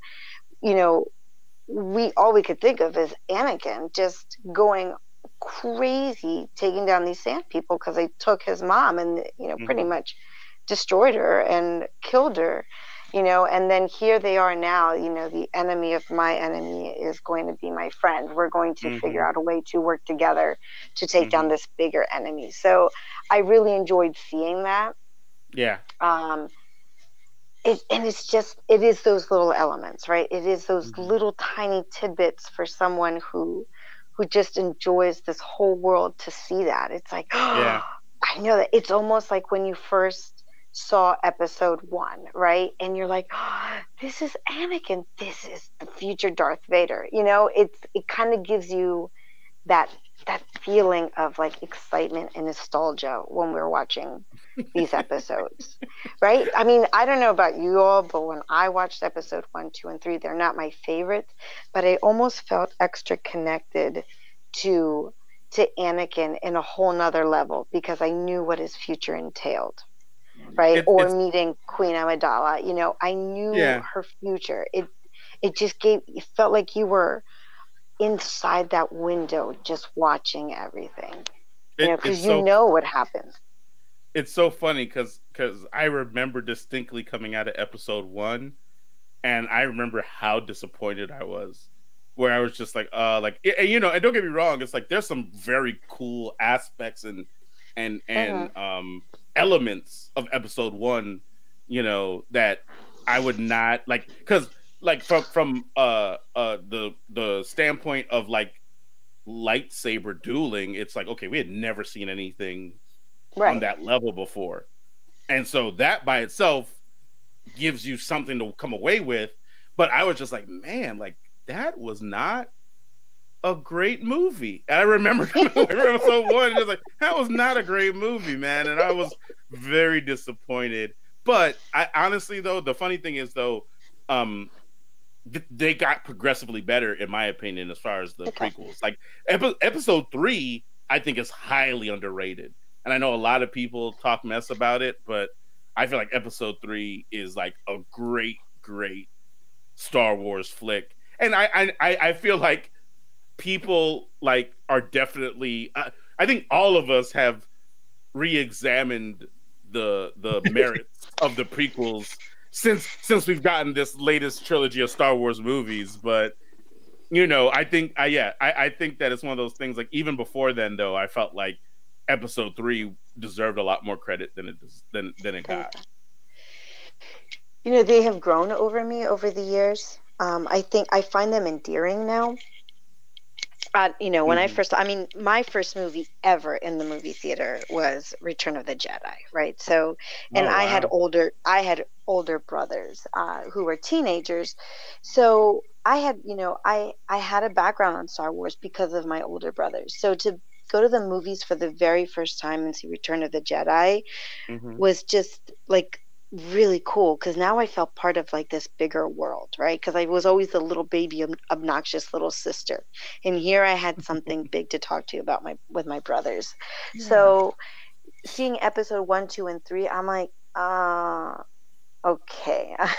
Yeah. I think it needed more direction, but over the years, I've seen those movies countless of times, and Yeah. now it almost feels like we I would be almost lonely without having those first three movies in existence.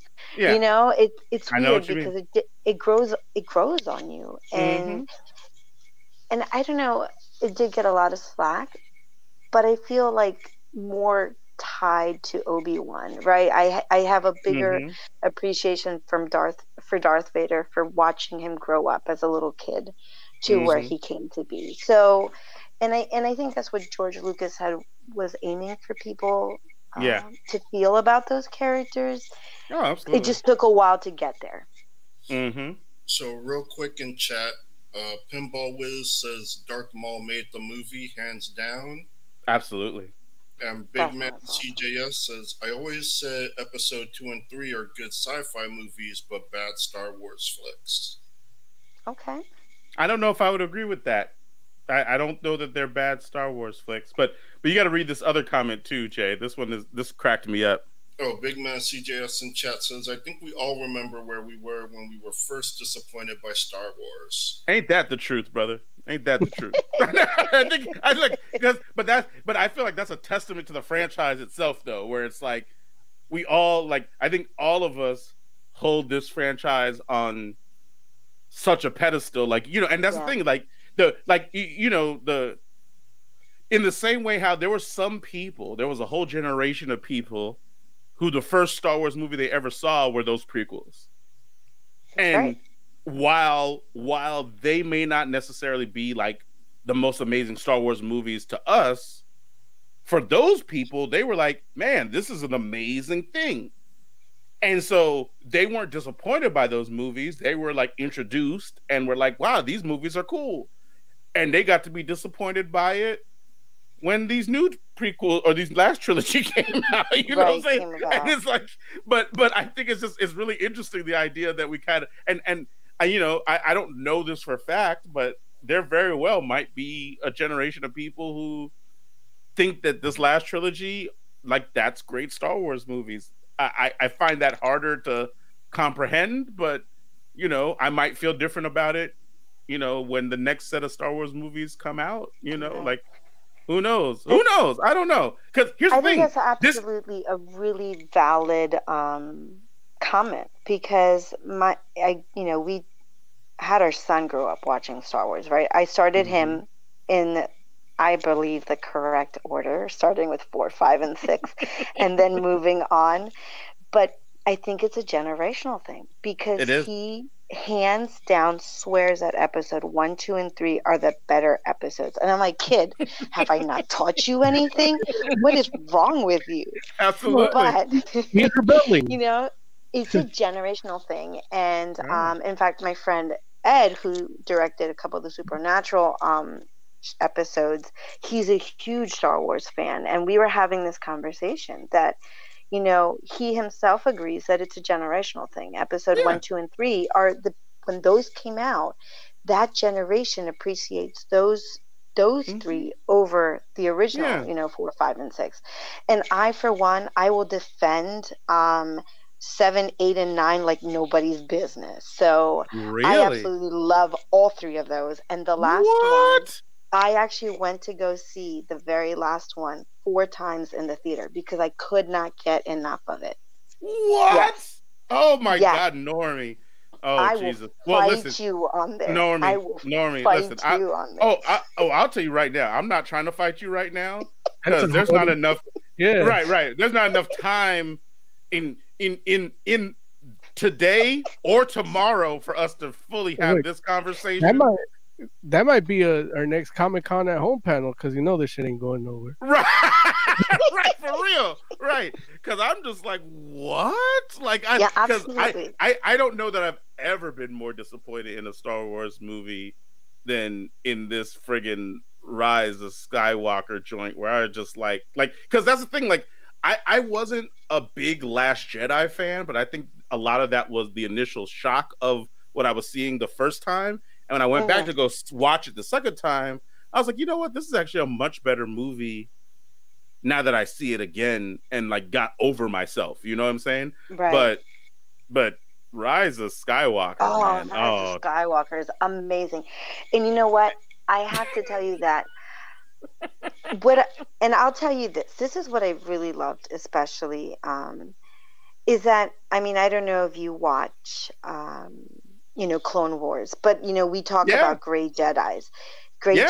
So, and that's what I loved about Kylo Ren, because I think he was one of them. He teeter-tottered between, the dark side and the light side, and he made his character was so much more powerful because of that, because he just fought this feeling deeply. So I don't know, it's just, I don't know, Rise of Skywalker, if I could hug a movie, I would totally hug that movie. And I probably saw that movie like after the theaters. We've seen it like 10 more times at my house. We just watch it over and over and over again. Wow. So, yeah. Like, it's funny because I got like friggin' Disney Plus like day one. I have yet to watch that movie. Like I'm at some point I'm saying to myself like I'll go back and I'll watch it again. But dude, like I don't know that I've ever been more disappointed coming out of a Star Wars movie. And so I was just like, you know what, I'm gonna take a break. Like, especially here's the thing. Like, and this is how we're saying, like, every generation has their set of Star Wars movies. It's like this generation got like The Force Awakens, and then they got like The Last Jedi, which, you can have your thoughts about how good those movies are, but this generation also got Rogue One. Rogue One is one of the best Star Wars movies ever made, period, in my opinion. I agree with that. Rogue One was good too. Absolutely.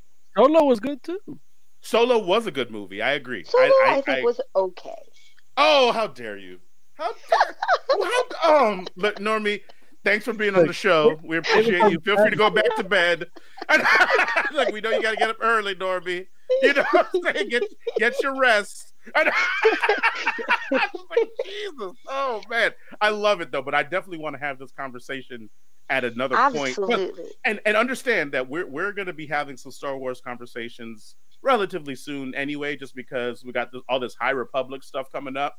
And I know that I was happy to hear earlier in the show Joe said that he's excited about it, because I know I am too, and I didn't know if anybody else was, but I think it's going to be good because, or at least I'll say this, I'm excited about it just because it's an era of Star Wars that up until this point we haven't really explored at all. Right. And they're doing like the whole multimedia kind of deal with it. So there's going to be novels, there's going to be comics. I think they're going to do a TV show, but I don't like. I didn't feel like they've kind of hinted at it, but it seems like basically, it sounds in some ways like Disney is trying to stake their claim to this era, so that they can be like, okay, this is an era that we can say this is what happened definitively, and nobody can be like, oh, but what about the canon? So I think that they're gonna hang their hat in that era. So we got a lot of that coming up, and so we can all dissect and decide how we feel about it all together. So I'm excited for us to be able to have those conversations and then go dive deeper into the merits of all these different movies. Absolutely. This is definitely a good time to be a Star Wars fanatic. There's just so much that has come out and that is coming out. So this is the perfect time to be a Star Wars fanatic. And I will tell you, Normie, like, I don't know how much of an actual like comic reader you are, but the current Star Wars comic books are actually all really good. And they definitely like explore a lot of different aspects of the Star Wars universe, like a lot of the different eras we're already familiar with, but have really interesting and cool takes. So whether you want to read about like Darth Vader, or if you want to read about like the kind of like the original trilogy kind of characters, or even some like newer characters that kind of have spawned out of some of those eras, it's like, yeah, the current Star Wars comics are really good. I would definitely suggest you check them out if you're looking for like some additional Star Wars stories. Sounds good. Director Aphra in particular is a really Mhm. good book. Yeah, Dr. Afra is really good. Okay, sounds Yeah. good. I'll definitely have to check into that. Yeah, yeah. Cool. So Norm, you got you. Oh, go ahead. Oh, What do you say, Jay? we got a lot going on in chat. Oh, go ahead. So Pinball Wiz says, I think it comes down to what your expectations were. Did you expect episode 4, 5, and 6 story and style? Because that's not what the first 3 are supposed to be. Hmm. Yeah, I It's a don't good know. take on that. Big Man CJS says, same here, Normie showed the original ones to the kids first. Nice. He also says episode 7 and 8 are okay. Pinball Wiz says the last 3 are just Star Wars emo movies. That's great. You're a fool for that one. Essentially, like that wave of Jedi, that's all it is about too. Because when you talk about great Jedi, like you have to be able to harness those emotions in a balanced way. Yeah. Mm-hmm. So you're gonna fall. You know, you're walking a tightrope. Essentially, you're always gonna fall one way or another. That's what makes Luke so great. That's what makes Kylo and Rey so great. That's what made Qui-Gon Jinn so great. You know, Mace Windu. You know, all those are great Jedi. The greatest Jedis you've seen on screen have been great Jedis, and they're always getting. You know, we need a third party. Says, if I could hug a movie should be the title of this episode. It's hilarious. Big Man CJS says Kylo Ren is interesting and that his whole motivation is that he was afraid of Boogeyman Luke. Pinball Wiz says the last 3 crushed me. They had the original cast continue and end the saga, and then we got 3 after-school specials. Kylo Ren, how to communicate with your parents properly storyline. That's hysterical. Kylo Ren, how to communicate with your parents storyline. Oh, dude. Dude, but seriously, talking about that line in the last movie, when he sees, oh dear Lord, Han Solo, and they're having that, he's having that conversation again. Yeah. Seriously, this movie is amazing. We have to sit down and watch it together, Marianne. Listen, yeah, I'm going to make you. You don't want to watch that movie with me. Like, that's not going to be a good time for you. Like, that's not gonna be a good time for. Listen, I'm not the one. Like, there are people that will like, oh yeah, I want to sit next to you and rip this movie apart and make you not like. I don't look. I take perfect joy in the fact that you can find the like the force. I feel the force in this movie. The good part of that movie, right? Yeah, it's like you know what I'm happy that you're happy. Like, I wish I could be happy like that about it too. I just don't think I can, and I don't want to like take any of your joy. I don't take. That's because you don't have pleasure. Me whispering in your ear telling you how good this part is or how good that part is. Hey, listen, I'll make a believer out of you. I'll make a believer out of you. I don't know. Listen, I can't be held responsible for what happens if people when whispering in my ear during Star Wars. Like, wait a minute, girl, get out of here. Yeah, wait a minute, girl. There's a reason why we don't do the show in the same room anymore. Like, get out of here, Moses. I know what you're trying to do. I don't do that. Why is your whisper wet? It's like these urges are terrible. No.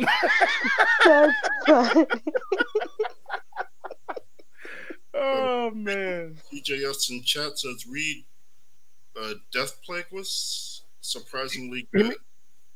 I think it Darth now Death Plaquois.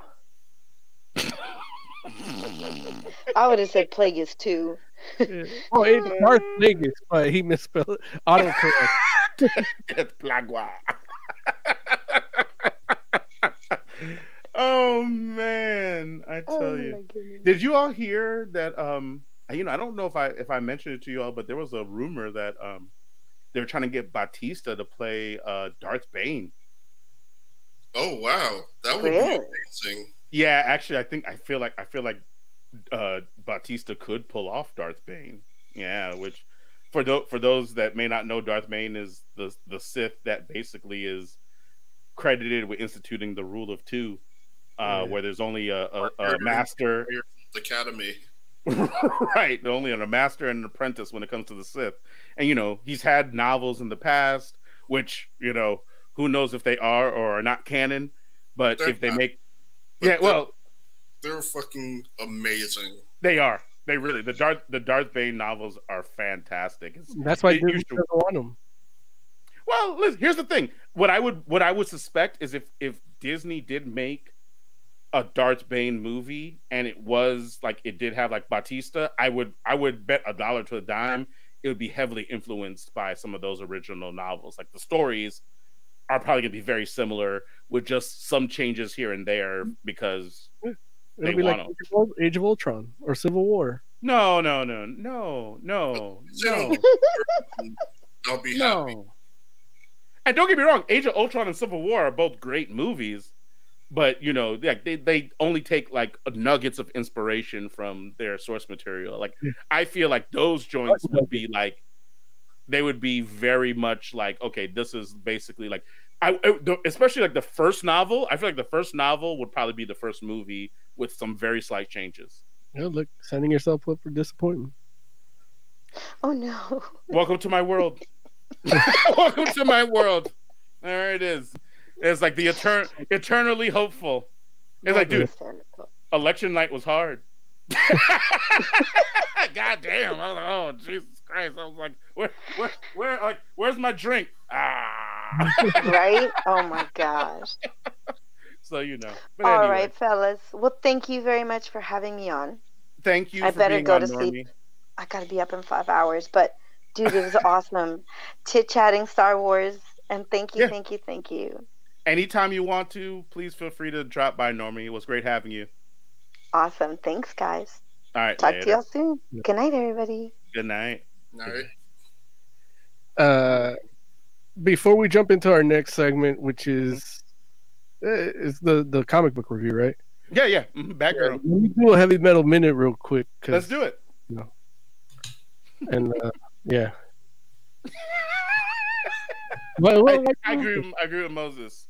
Yeah. Heavy metal minute because yeah. We're getting out of here.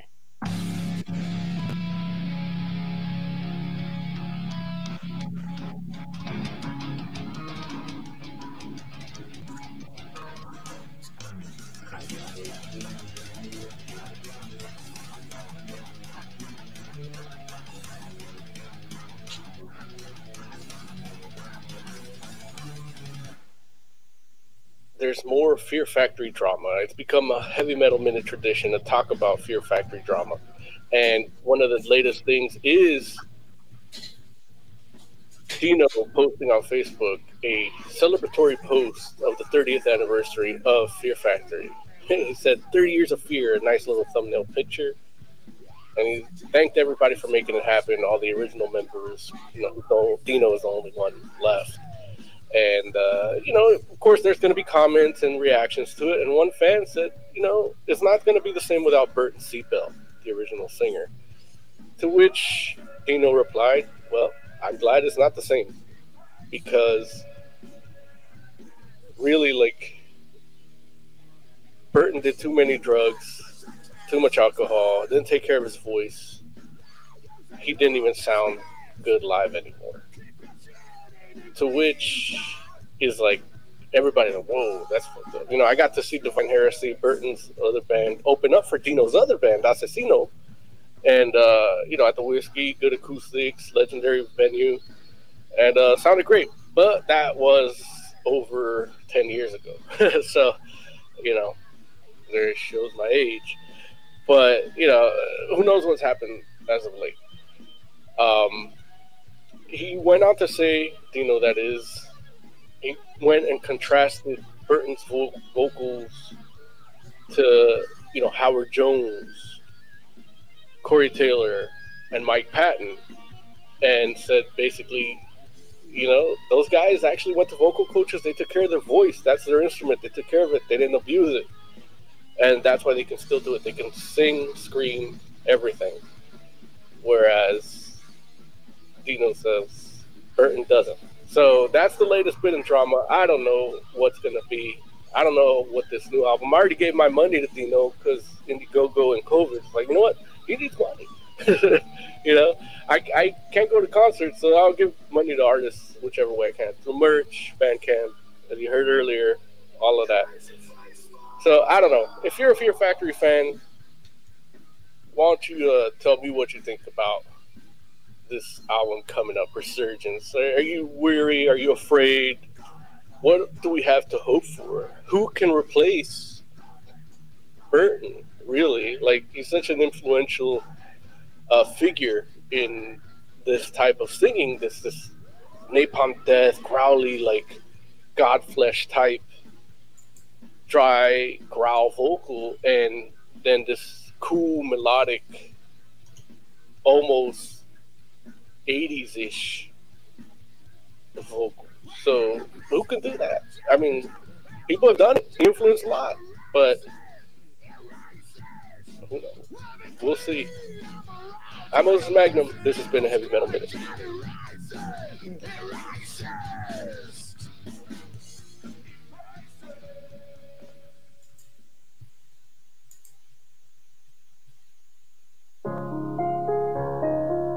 Woo! Comic book Review. comic book Like, Review. well, not like that, but like,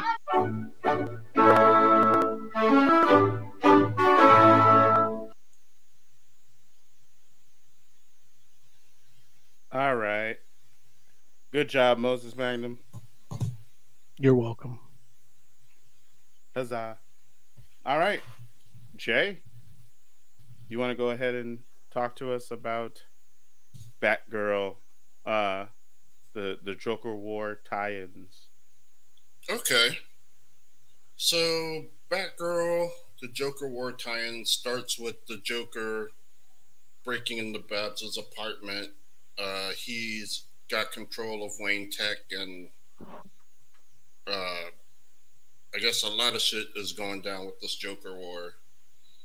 And he goes to Babs because he wants to get into the Bat computers in the Bat Cave, and he wants her to help him with that, but she stabs herself and then stabs him to stop that from happening. Then she ends up in the hospital with her brother and her dad. They start fighting, and she kind of just doesn't want to have shit to do with either of them because Jim Gordon, when he was infected, he did a lot of bad shit, and her brother is just an ass. Then we move on to her activism, where she's trying to, be Batgirl, but also work in government, like helping out the local congresswoman to try and make everything better. So it's not just as Batgirl, but make life better for people as Barbara. And then we get to Batgirl 50, which is basically just her saying that she's gonna do her to the best of her ability and help Gotham as Batgirl and as Barbara. Yeah. No, I mean that pretty much sums it up. I know for me, there was a point like I've been behind on my Batman comics, so I hadn't read Joker War, and so I was thinking like, okay, well, if I'm gonna read these Batgirl comics, I should probably read Joker War to kind of get like the full like breadth of what's happening. But I was like, man, it's a lot of comics. I don't know if I'm gonna be able to get through it. So I'm like, let me just read Batgirl. And I'm glad I did, because other than like that first part, which was like 47, right? Mm-hmm. Like 47 is probably the only part of it that's kind of like, I don't even want to say that it's like, I'm sure that what happened in Batgirl 47 probably gets mentioned at some point in Joker War. But realistically speaking, like, it feels like all of that happens in these last issues of Batgirl is not it's not really Joker War. I mean it's literally titled like Joker War Collateral Damage. And so it's not like a direct like tie-in, I guess, to Joker War. It might I guess it does it all happen before the actual meat of Joker War? I don't know what the meat of Joker War is. I don't know either. So I think it's kind of happening during Joker War. Okay.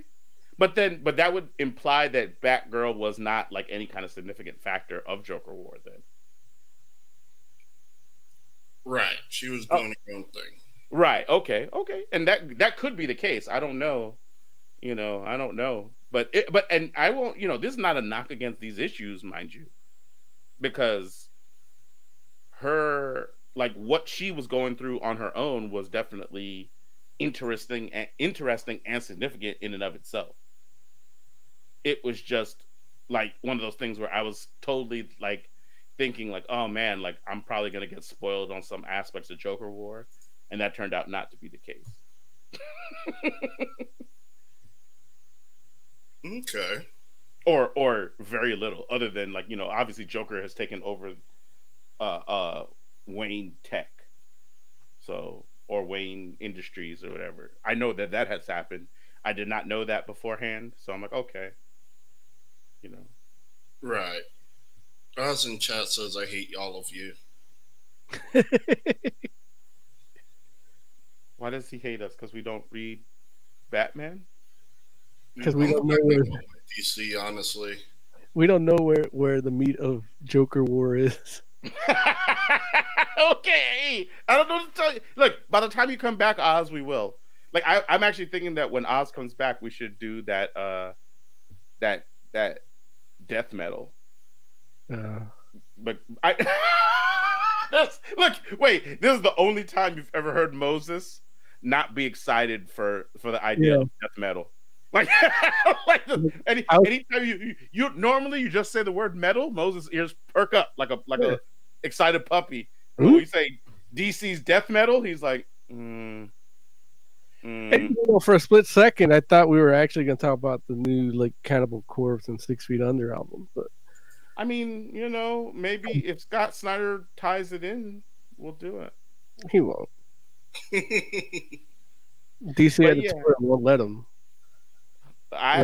They have a soundtrack for the death metal comic book series, and it's the singer from Evanescence singing on it. That's hilarious. Moses.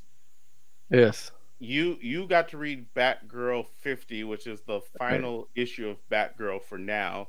Yeah. But I think they're ending like, if I'm not mistaken, I feel like they're ending, or even if they're not like because did Batgirl get canceled? Batgirl didn't get canceled, right?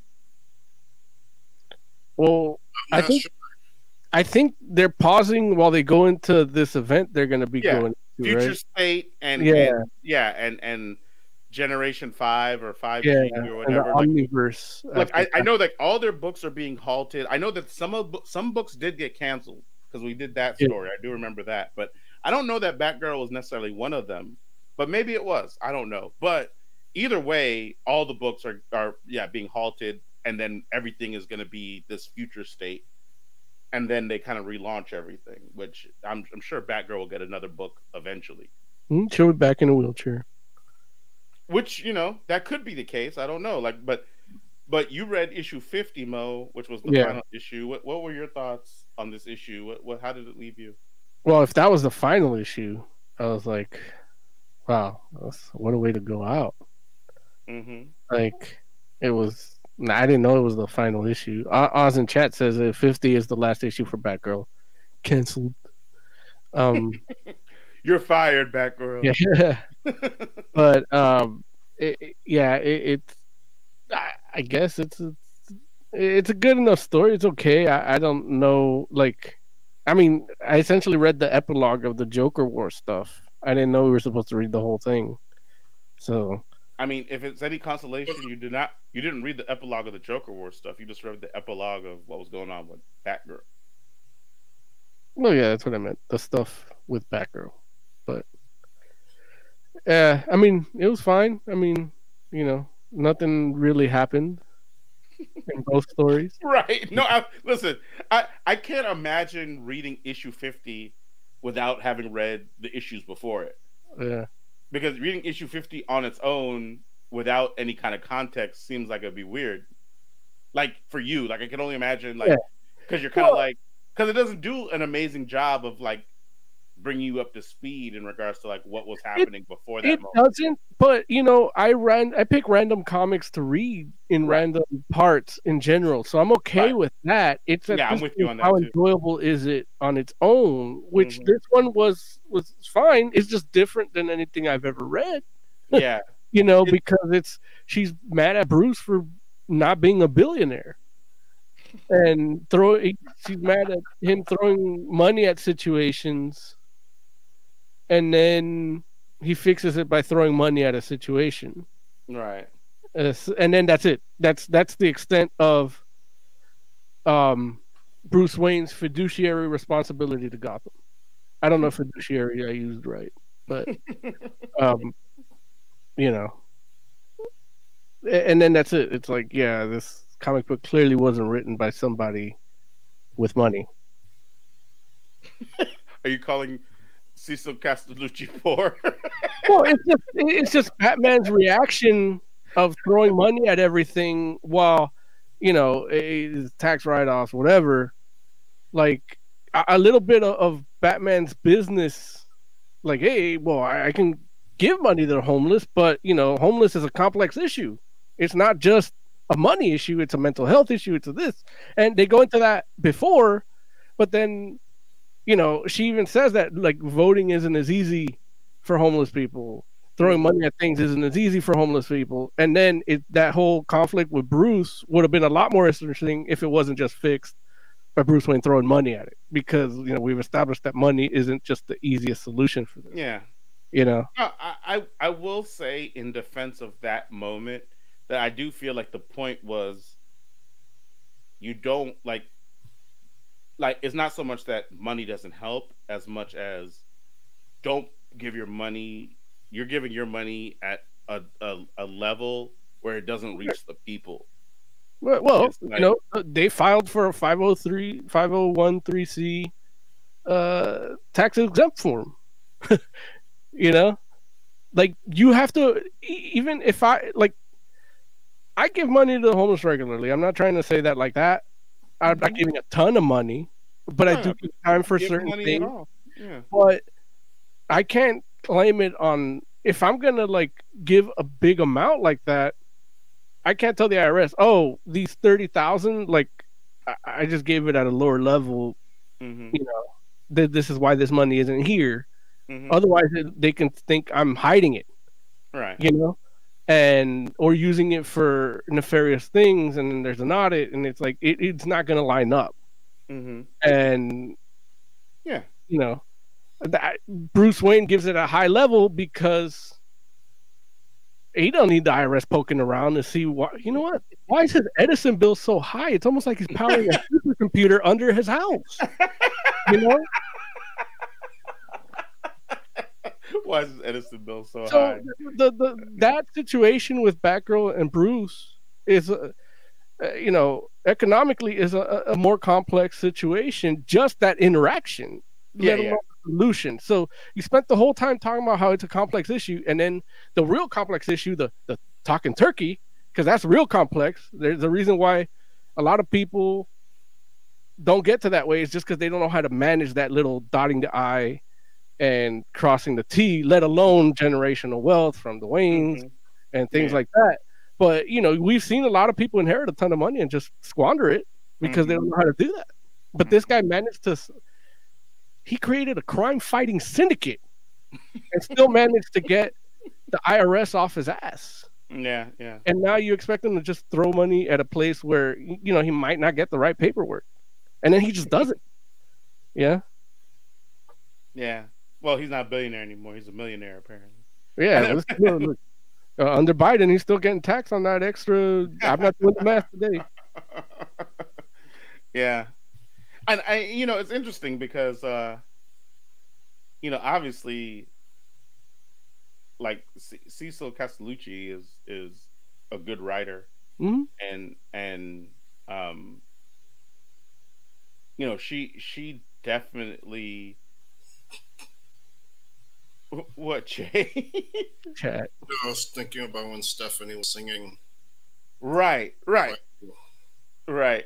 and she definitely, knows how to like set up characters, situations, and like message, like when she wants to get a message across, she can get it across effectively. I was a little shocked by how heavy-handed that story felt in regards to the messages that were coming across, just because it felt very uncharacteristic. And it might very well just be a thing where it's like, okay, maybe she ran out of time to say all the things she wants to say, just because they're like, well, hey, it's gonna be the last issue. Like it would not have surprised me to find out that maybe initially that 50th issue was going to be like longer and just a regular 50th issue, and maybe she got the memo that like actually it's going to be the last issue of Batgirl, and we want to make it like like special, so we want to tell like a few different stories, so like with the story that you were already doing, like you need to condense that so that we can tell like these other 2 or 3 stories in the book, which that could be the case, but it just felt a lot more heavy-handed than usual. Like it felt like the kind of thing like, this is the kind of stuff that people that want to always be like, oh, SJWs are taking over the comic industry, and they just all they want to do is like take our heroes and cloak messages, like on the like. This feels like that kind of like that first story felt like that's the kind of stuff they read, and they're like, look, see how they're just like trying to co-opt our heroes and like give all these kind of messages. It felt like that, and I was like, oh, like that's I was surprised for me to feel that way, or to read this and be like, oh well, this feels heavy-handed and a little bit like chunky, like I know that if she wanted to, she could totally get all those same messages in and it feel a lot more like subtle, like where you don't even realize that you'll get the message but not realize that that's the message being fed to you. And so I was like, I wonder what the story is behind that. So because at the end of the day, I was just like, geez, like, well, we are messing around and running with this like Batgirl's out here protesting with folks or whatever, which I don't feel like that's out of character. I feel like Barbara Gordon probably would do that. I feel that I would want to see the series of this dual life of Barbara Gordon. Yeah, absolutely. And I would enjoy this. I like you said, it's kind of heavy-handed, but it was still interesting. I like this dynamic, and I want to read more of it. Mm-hmm. Make sure Bruce Wayne explains that, hey, they don't have the 501(c)(3) tax exempt for them. Like yeah, but that's beside the point. That's just me. But yeah, I was feeling the same way, Larry. That this is why people get mad at these books, but I didn't feel like this is why they get mad. I'm like, this is a book that somebody had it been a popular book would have had some backlash. Oh, absolutely. Like like this is like it's under the radar for some people, and that's why you don't see like 18 YouTube videos about it. Yeah, instead, you just see this one. right, which is like telling you like, hey, here's the best one. Yeah, like there's nothing wrong with the message. Yeah, it's just like yeah, well, maybe we'll take a little bit different approach, but I don't know. Jay, what do you think? As in chat says, #Castellucci cut. Well, when I saw that it was a bigger book than usual, and then I'm reading this, I'm like, okay, I'm gonna get a good chunk of this, and I didn't know it was canceled. I was like, man, I'm gonna keep reading this book. But I mean, it says it on the cover, right? That's the final issue, yeah. Look, I didn't have time to like read what it says on the cover. I just grabbed it and opened it up and started reading. I finally started working out again because my back doesn't hurt, and then all the stuff I had to do today. I produced 2 heavy metal minutes and all that whatnot. That chat message for you, Moses. Yeah, Dangerous bat villains, the tax auditors. Yeah. They're not that powerful. It depends on if the Court of Owls is backing them or not. Or like, who's the one saying, the audit is a long process. Yeah. So Right. Bruce wants to get away with it, but he wouldn't take that risk. I agree. So Jay, what did you think of some of the other stories in issue 50? I love the D&D story. One, because it was just fun, but 2, it made sense. Like, I could see Barbara thinking the way she does in that story. Mm-hmm. So that was fun. Like, I enjoyed that one. I also like the story where she's kind of like everyone's sidekick, because it feels like a place where she would be. Like, because she's so reliable, I could see just people just kind of taking her for granted, and just knowing that she can handle the load. Mm-hmm. So I thought that was pretty cool. Mm-hmm. And that did do the thing where you kind of see like the one panel from it in the story earlier, and then it turned out you get like the full context later. I was like, oh, that's kind of cool. Mm-hmm. I like that when that happens. Yeah. One thing I do have to say about this book, the art is really good all across the board. All the different stories. I really enjoyed the art a lot. Yeah, the art was good. Mm-hmm. Yeah. I mean, all in all, it seems like, and I can't say for certain because I didn't read the entire run, but it seems like a good run for Batgirl altogether. I think that it's just outside of just the first part of the or I guess the first story, and just like maybe it feeling a little heavy-handed in regards to the message it was trying to get across. Otherwise, I think it was a cool book. As far as the final issue is concerned, and the ones leading up to it, I thought were interesting.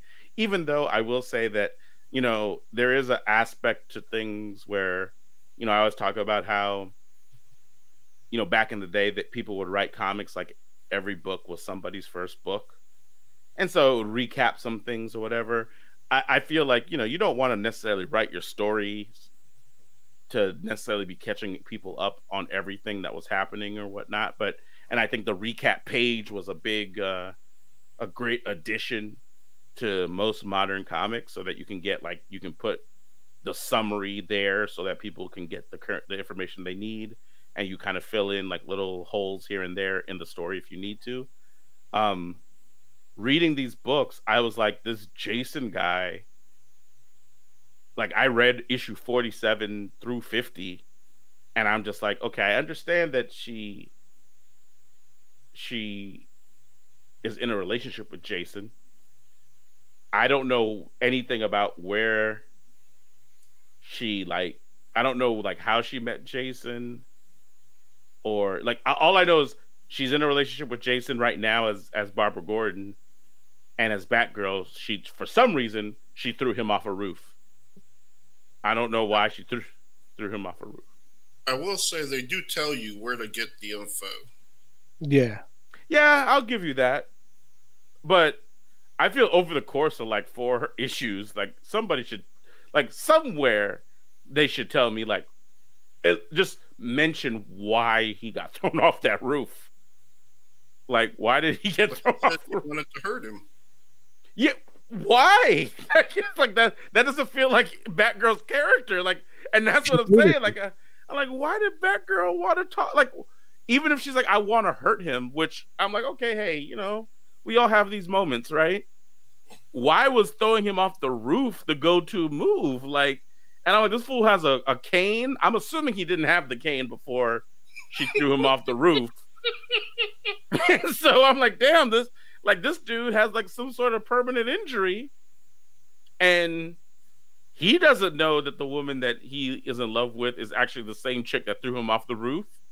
And I get that, like, that all makes sense to me as far as like why it's a good story. Obviously, it was compelling enough for me to be talking about it.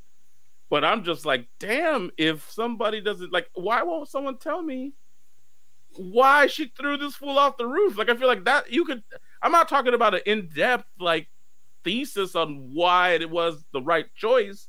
I'm just saying, what was the one sentence version of why she did that? Because I don't even understand like why, like how he came into her life or anything. Like I don't know what he does for a living. I don't know why he would be in a situation to be thrown off of a roof by Batgirl. Like, he's not a villain apparently, or at least if he was, they shouldn't say it. Like, that's the thing. I don't understand the context of it at all. They talk about it a little bit. Where? I missed it. You did miss it. It's okay. I actually can't recall it. Like, it's not like they give like a whole page, but they do say he did something. It had something to do with the Gotham City Police Force, and part of the reason why his dad or why Jim isn't commissioner anymore. Well, yeah, no, I got that. Like, I did get that. Like, he basically framed Commissioner Gordon. Is that why she threw him off the roof? Right. Oh.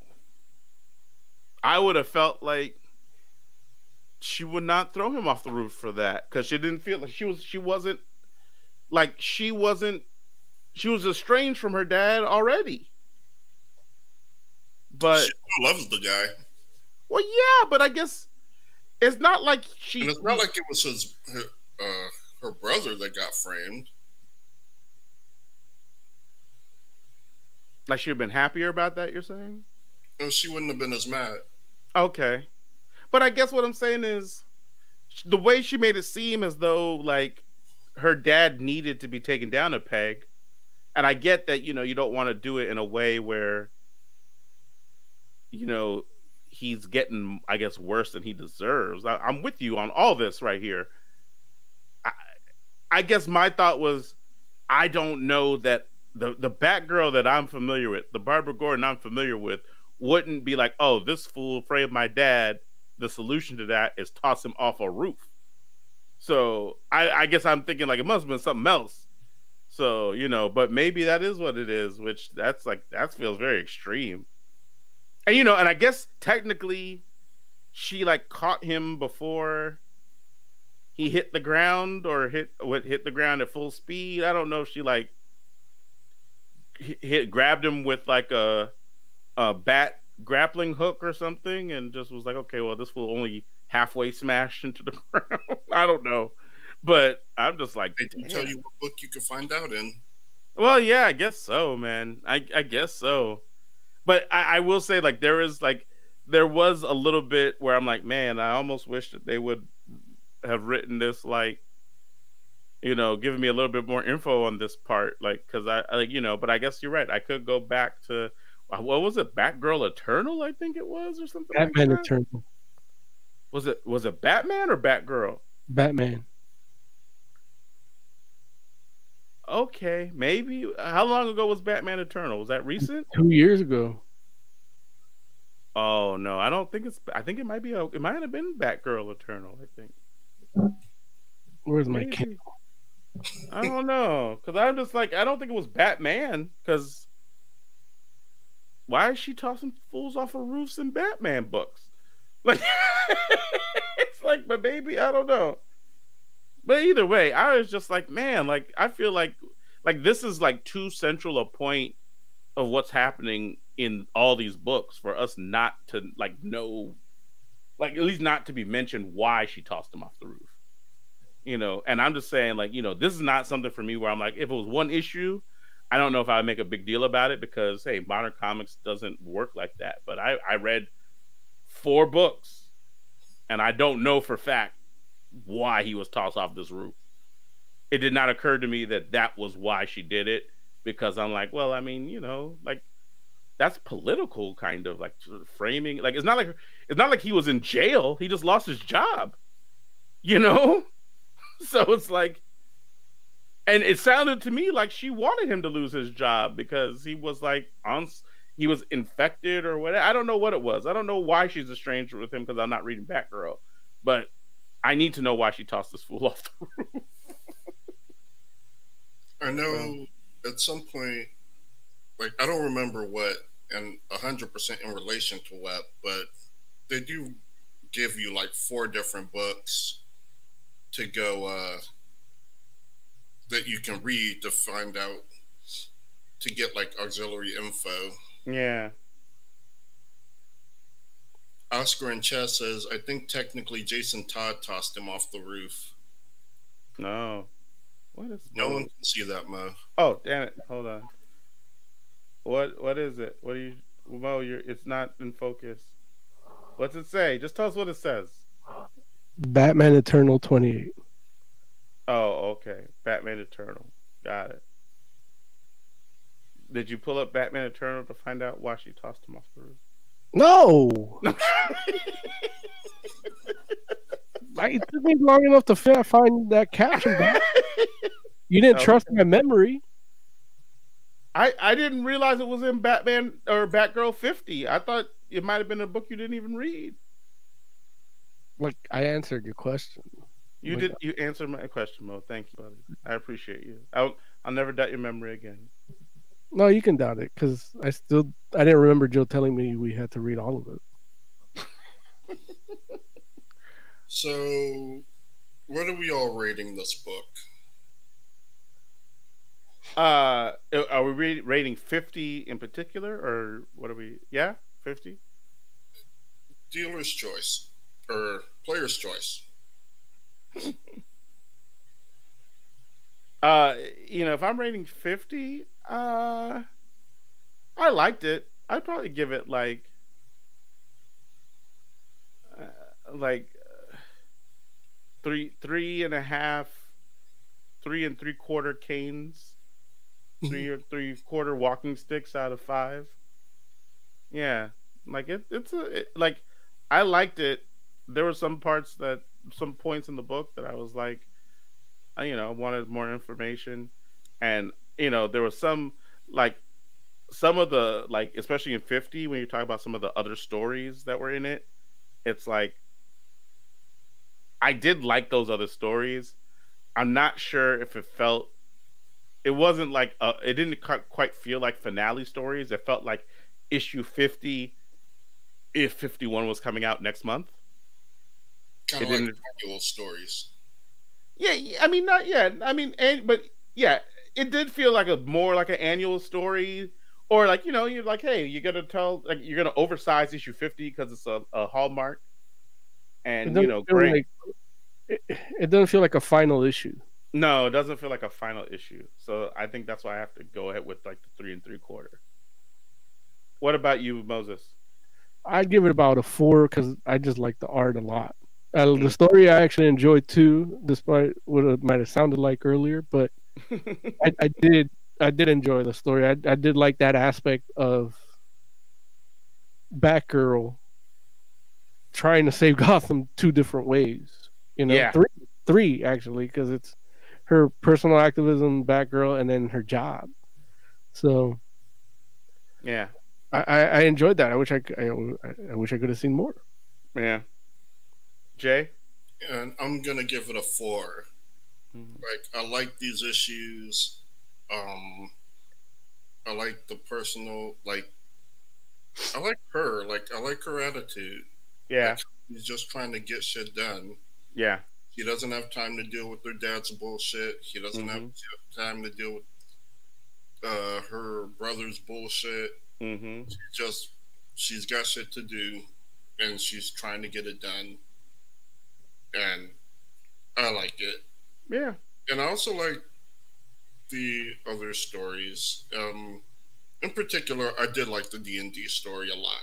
I thought that was really fun. A really fun story. Yeah. Cool.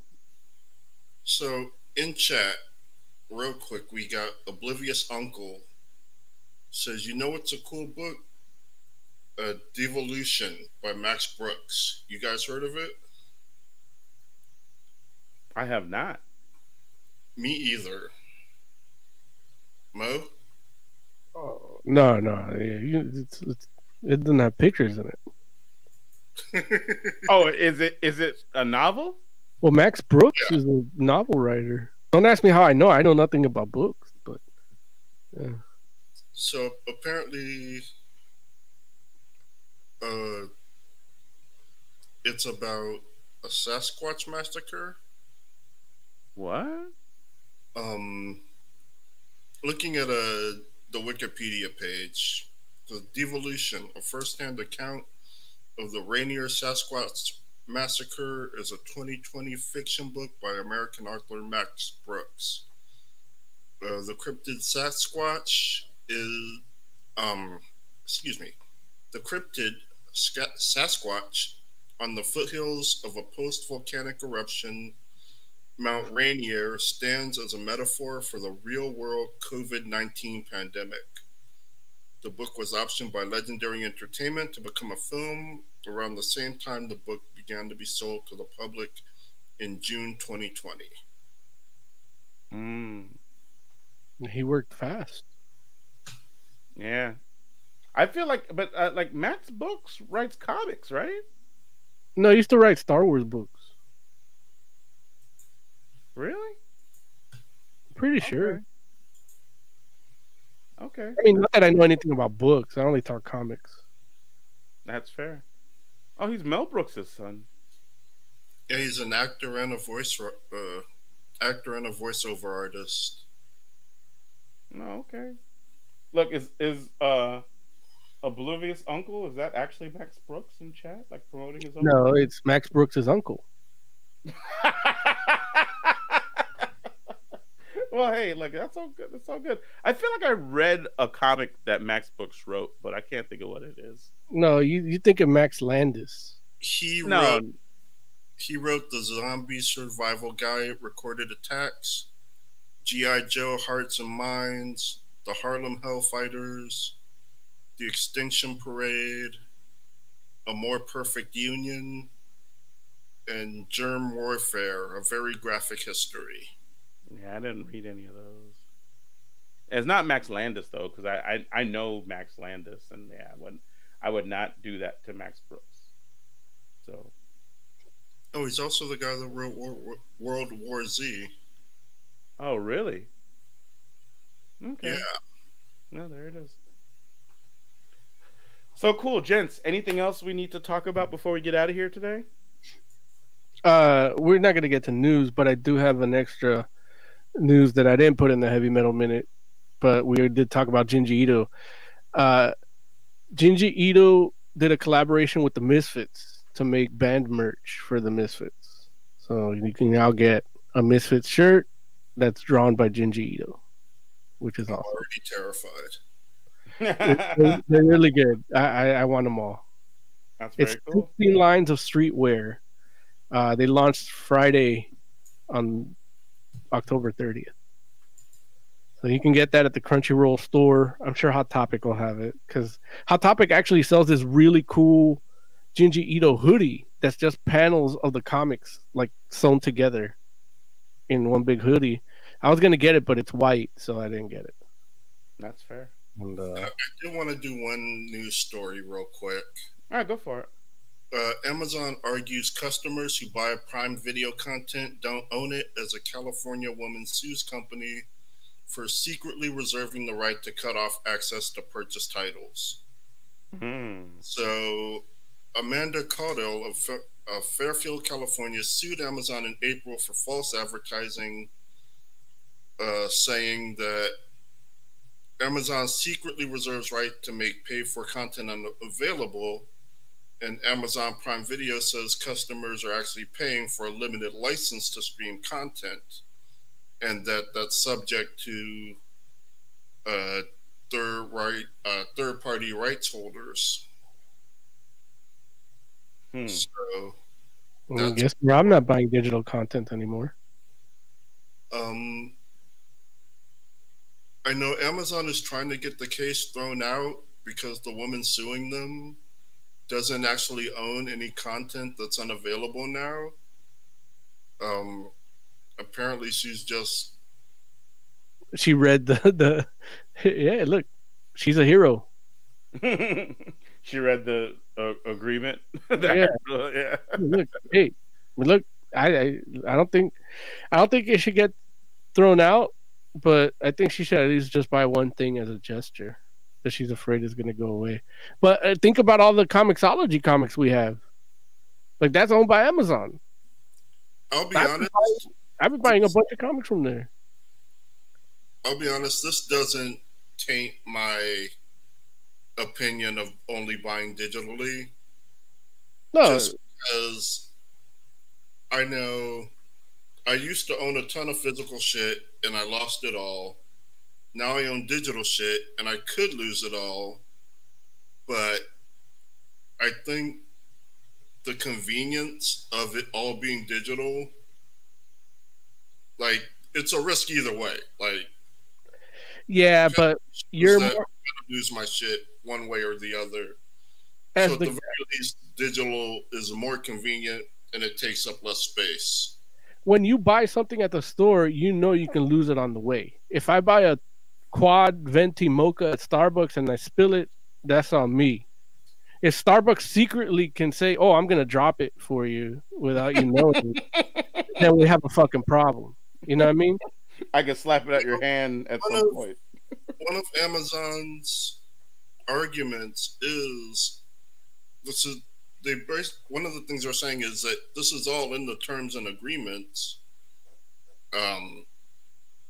They acknowledge that not everyone is going to read all the terms and agreements, but they're saying this is not a secret. Like, it's there. The info is there. Everybody has a Prop 65 agreement that they might get cancer from eating fast food, and it's damn near on the label of your burger. They want you to read that. Amazon should want you to read that they might take away what you bought from them. Yeah. And I won't say it's not a little disappointing, but I will say it doesn't change how I'm going to consume content. It's not, but it would be nice that you wouldn't lose that too, along with your physical shit, especially if you lost your physical shit. Then you buy it from Amazon because it's like, hey, you know what? I have it. But now you might lose that too. Yeah. Yeah. Think about movies and shit, like series, you know? Like, you buy it from them because if you just got Netflix for it, it might not be there anymore. Yeah. You know? Right. Oh, so, man, you mention it like that. Yeah. And that's the thing. It might not be, Amazon might be in the right, but a judge should hear it. Yeah. Now, I will say, one of the things, and this is one of the things I always go to when thinking about how I consume digital content on Amazon, is I bought Jason the Wheel Warrior Season 2 because at the time I owned Season 1 on disc, and you know, I wasn't worried about losing it, and then I did lose it, and I was like, fuck. And I tried to buy it on Amazon, and they lost their license to sell it. Season 1, Season 2, they lost their license to sell Jason the Wheel Warriors. However, I can still watch the Jason the Wheel Warriors Season 2, even though they're not allowed to sell it anymore. Right. And so, that makes me feel a little safer about it. Like, I don't feel like they're just gonna up and because realistically, I don't know how many people are clamoring for Jason the Wheel Warriors. So the fact that they keep it on their servers and they're still letting me stream it, even though they don't have the ability to sell it, means that they're gonna, they're not gonna be willy nilly about what they can and can't stream anymore. All I'm saying is you don't want the legal precedent there saying they can take your right to watch Jason the Wheel Warriors season 2. You want to get that cleared up. You don't want that foggy. You know what I mean? And if anything that the last 4 years has taught us is that things that are more traditions and not laws have been a detriment to us because we left them foggy for so long. Yeah. But with the Republicans owning the Supreme Court, maybe it'd be better if it didn't go until the Well, the thing is, that's the perfect example. Obama didn't want to put a final judge before he left, and he's like, you know what, I'm gonna do that because it's it's the right thing to do, or he doesn't want to have to deal with that battle or whatever. No, that's not how that happened. Look, I'm saying how they say it now. Oh, yeah. Oh, okay. I'm like about to say, like, that fool put the judge up, and they would not hear him. Okay, I'm gonna say, yeah. But if there was a clear-cut law saying that you wouldn't do it a certain time before in an election year, we wouldn't have either problem. Right. Well, it would have been an even playing field, because things that were more tradition and not law was foggy. Yeah. Okay. Yeah. You don't want corporate America having that power, man. Also, real quick before I would feel remiss if I didn't mention this. I've meant to do it for probably about 2 weeks now and hadn't done it. But Marvel Made is like Marvel's like their crowdfunding ish kind of thing that they do, or they started doing recently. Their first thing they came out with was a bunch of Scotty Young pins that was basically the stuff they were going to have at Comic-Con and New York Comic-Con that they couldn't do because COVID. And, we all kind of like, whatever, like, who wants that? Even though it's like, there are people that want it. So, because they messed around and got made. But the second thing they came out with is Marvel Paragon Collection, which is probably the first thing they should have come out with. And this Marvel Paragon Collection is basically a thing where it's like they take talent, or at least what it seems like is they're going to take talent and feature some of their best work in like a prestige kind of format. And the first one they're doing is Chris Claremont. And so, yeah. So it's Marvel Paragon Collection, Chris Claremont. It includes, it's a like prestige format that includes X-Men 94, which is Chris Claremont's first issue, or I'm sorry, Uncanny X-Men 94. I should be specific. Uncanny X-Men 129 through 137, which is the Dark Phoenix saga. Uncanny 141 and 142, which is Days of Future Past. Wolverine 1 through 4, which is of course, classic Wolverine miniseries that was also illustrated by Frank Miller. They had the whiskers. There you go. Uncanny 268, which was illustrated by Jim Lee, and then X-Men #1, which is X-Men #1, which is still the best-selling comic book in the history of comic books. I'm sorry, I missed it. Can you start over? You're so silly. Okay. You're so silly. But basically it's all of Chris Claremont's like seminal stuff. So if you want a prestige format for Dark Phoenix Saga or for Dark Phoenix Saga, Days of Future Past, friggin' X-Men #1, like it's all the most amazing stuff. And it's a very cool looking book, like hardcover, friggin' like, yeah, amazing kind of binding. It comes with all types of extra kind of like lithograph kind of stuff and whatnot. And so it's you have until November 20th to pre-order it if you want it. They're currently at 422 pre-orders.